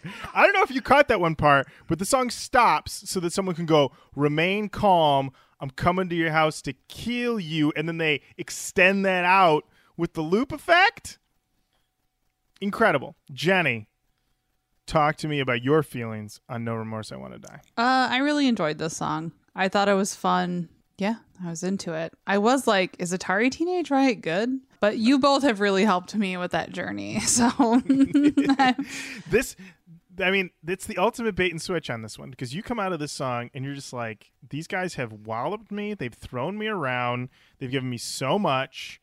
The slow down, speed up, the chug, everything's there. This feels very like proto nu metal in a lot of ways. Actually, this thing feels pretty fucking nu metal, if I'm going to be honest.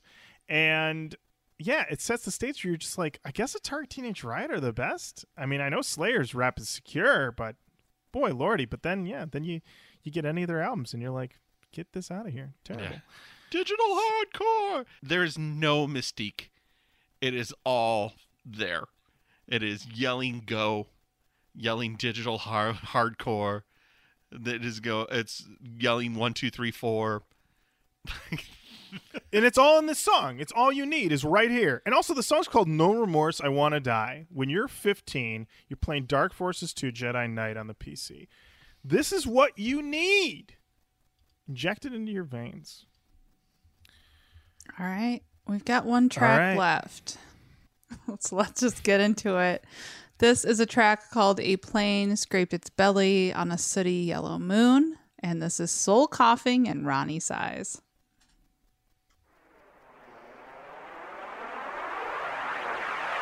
Move upside and let the man come through. Down, down, down, down, down, down, down, down. Be down, down, down, down, down, down, down, down. Be down, down, down, down, down, down, down. Here I come, further inside. In all directions at one. Universal sound. Match to the finished. The quickness.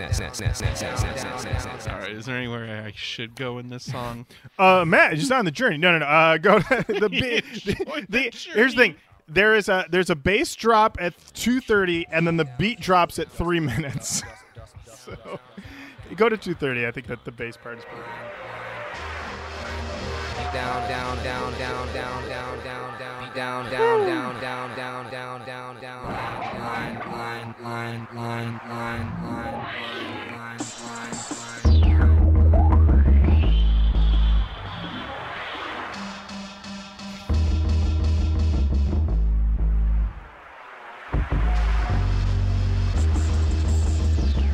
You got it.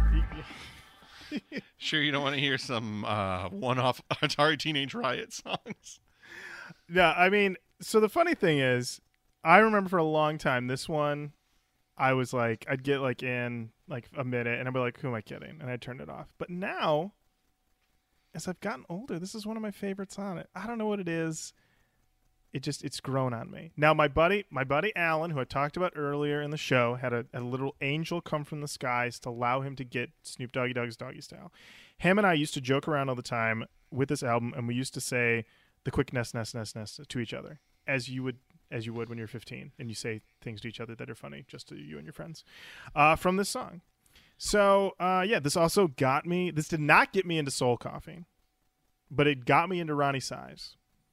And so I did own, I think it's called New Forms, which is like a double disc of basically this. And somehow that didn't scare me off enough that I did pick up the Ronnie Size Represent album that came out in 2000, which I cannot remember the name of, but that thing's got Zach De La Rocha on it. The thing's got Method Man on it.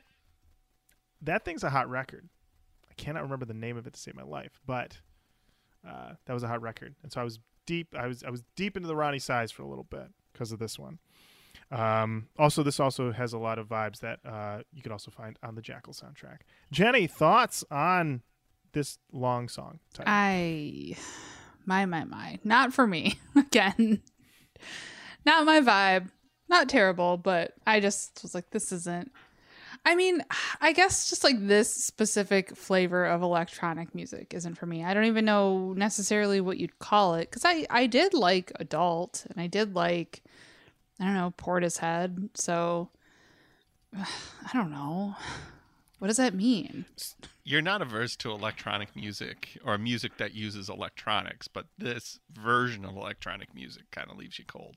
Yeah, this is So what is that Ronnie fair? Size? Is that fair? Because I don't want to tell you how you feel, Jenny. Well, too late. How dare you be so right once again, you guys. Yeah. Well, I mean, yeah, this is the drum and bass sound that was very popular in like late 90s. So Ronnie Size, LTGA Bookham, and Goldie all sort of did the same sort of drum sound with these drums. And it's really, I mean, you're either on the wavelength or you're not. It's either going to be your thing or it's not. And the name of that album is In the Mode. In the Mode. Oh, love In the Mode. Let me tell you. That thing's like a solid hour of just bangers, man. Let me tell you. Like I said, Zach's on it. Method Man's on it. There's some hot songs on there. That came out 2000, so that thing was getting major play in my dorm room freshman year, let me tell you. So, yeah. If you like what you're hearing here, check out In the Mode. Ronnie Size represent. This one also not in the movie, and lyrically could be about anything. Seems pretty stream of consciousness. Feels like they gave Ronnie Size a bunch of stems and he just mixed it up in the lab, as one does. So, and believe it or not, that's the album. That spawned the album. Wow. Yeah. And now it's time for New Metal Movie Talk. New Metal Movie Review.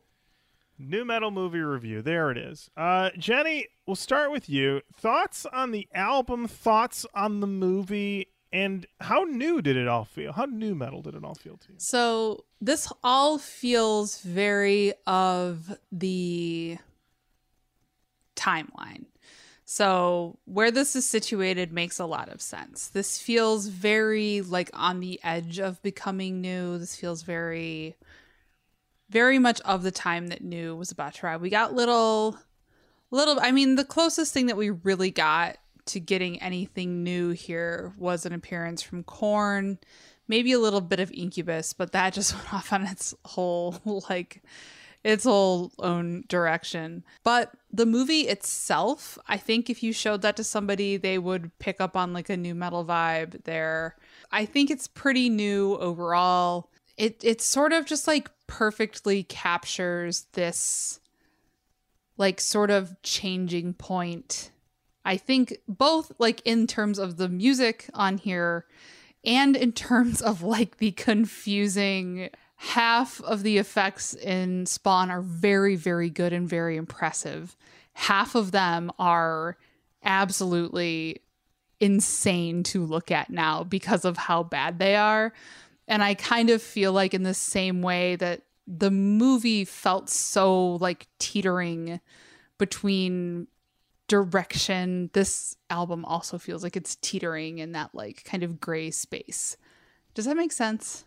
Yeah, I can see that. I mean, the thing is, I have to say the album I think holds together a little bit better because it doesn't, anytime it feels like it's careening off the rails, you get to the next song. And I think Spawn is constantly careening off the rails, and then you just sort of have to tough out. Like you said, not even tough out, you just sort of have to just accept it. Like, I accept you, whatever it is that you're doing right now. And you know that you're just going to get through to whatever the next scene will be. It did occur to me, the movie does end with basically like a fight next to a fireplace, basically. Yes, they're going in and out of Wanda's living room with Wanda, her new husband, her daughter, Spaz, and a homeless child that we meet a couple times whose dad gets killed. But we don't really talk about that too much. But yes, they're going in and out of the fireplace. It's Violator and Spawn going to hell. Also like Cogliostro, who's just wearing chainmail. I will say, the family does not react to this event, but they do react when Clown says boo. They all jump. I'm like, okay, so... Yeah, this movie establishes the idea that demons and people from hell coming out of your fireplace, nothing to be worried about. But clowns, still terrifying. Get them out of here. Going back to this record, I just brought back a lot of old feelings. I can say the Filter Crystal Method song, the Manson song, Stabbing Westward, Slayer, Atari Teenage Riot. As I said, one of the best songs ever made. So I have nothing but warm feelings for this record. It does feel like proto nu metal overall. Like we're right on the cusp. It's not quite there, setting the stage. So you just have the seeds of everything. The thing is that this record is like essential to me, but I don't know if it's like essential to like the canon per se, because it feels so proto. But at the same time, I love it. I don't know if I'm even giving it a good answer here, but I think it's, I don't know. It feels like an important touchstone. It's an important touchstone for me. That's for sure. What goes in the Lauren canon? The Lauren, it's definitely in the Lauren canon. Believe you me. Matt Nas. Fun listen. It's kind of interesting from a soundtrack point of view because they're usually late to the party. You know, they're usually 2 to 3 years behind the trend. You know, it's rare that you get a soundtrack that really is of the time, almost 100%. Of all the movies that come out, if there's 100 movie sound or 50 movie soundtracks that come out in 1 year, 2 or 3 of them are going to be very of the time, and the rest are going to be like a cavalcade of greatest hits and songs that are retreads and things along those lines. I think that's a fair statement. Lauren, what do you think, Jenny? Fair? I agree. Yeah. I agree with you. This is definitely like timing wise, they got it out right there because this is catching a lot of these people ascendant. Korn ascendant, Filter ascendant, Manson at his peak. I don't think there's anybody on this record, honestly, who you could say. I mean, really, the elder statesmen here are Metallica and Slayer, Butthole Surfers, and Butthole Surfers, the Butthole Surfers, the elder statesmen. And but it's a very interesting thing because it does make it a time capsule. Like it does become a piece of history that doesn't really go beyond what it is. Like I think almost every artist on this has gone on to do more work apart from this, and some have gone on to, as you said, Moby at that point didn't know that he was about to ascend into a multi-platinum selling record. Right. I mean, who could have known that Play would have been that big of a monster? Right. But I think it's a string of interesting, and you'll see where I'm going with this in just a second. If I were to like draw a line between soundtracks that move in an interesting way, Judgment Night does this for me, where it's like some of these songs are really great standalone songs, but on a whole, it's very much of its time. But then you go to a soundtrack like Hackers, which was more of the techno electronic music that I was into. Underworld's on that. Underworld is by far and away my favorite electronic band of all time. You come to this, and this feels like a straight line to the Matrix soundtrack. Let's get there. But you know what I mean? Like from a jumping off point, if these are tiny time capsules to encapsulate the moment of sound, I like that progression to me makes sense. Like Spawn's running so that the Matrix soundtrack could fly. And fly it did. Let me tell you. Right at the end, Neo just like boom to race against the machine. One of the great moments. One of the great moments. Well, I guess our answer is that this is in my canon. We're not putting it in the nu metal canon, but certainly we have kicked off New Movie Month in style. Mm-hmm. Yeah. And I believe there's no real, so they never made a Spawn sequel. A shame. But I believe that Happy Walters facilitated one other soundtrack, and correct me if I'm wrong on this, one other soundtrack of a similar vein, Blade 2, in which he merged electronic artists with rappers. And there are some dynamite collabs on that soundtrack. Also, Blade 2. Now, there's a movie. Jenny, have you seen any of the Blades? I have. I saw the first Blade around the time that it came out, but I'm not super familiar with the Blade universe. Sorry to say. All right. Well, I guess any final thoughts on Spawn? I would say watch it. Give it a spin. Just be prepared. Go back in.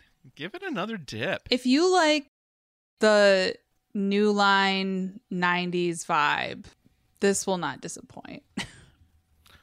Yeah. I mean, if you do like a triple feature of Spawn, The Faculty, and The Craft, yeah, you're all set. I can't believe I didn't know this.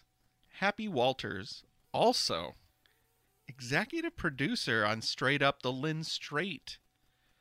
That's right. That's right. The man's so got he's pretty much the guy that brings worlds together to get music done.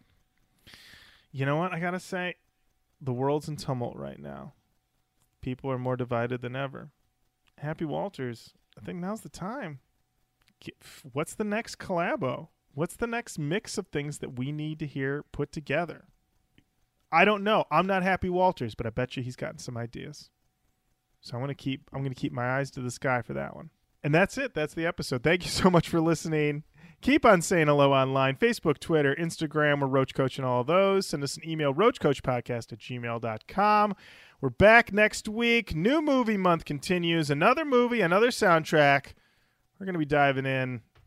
I think you're going to love it. Until next time, Jenny, thank you. Lauren, thank you. Matt. Yes. Thank you. Thank you. Okay. Bye. Bye. Bye.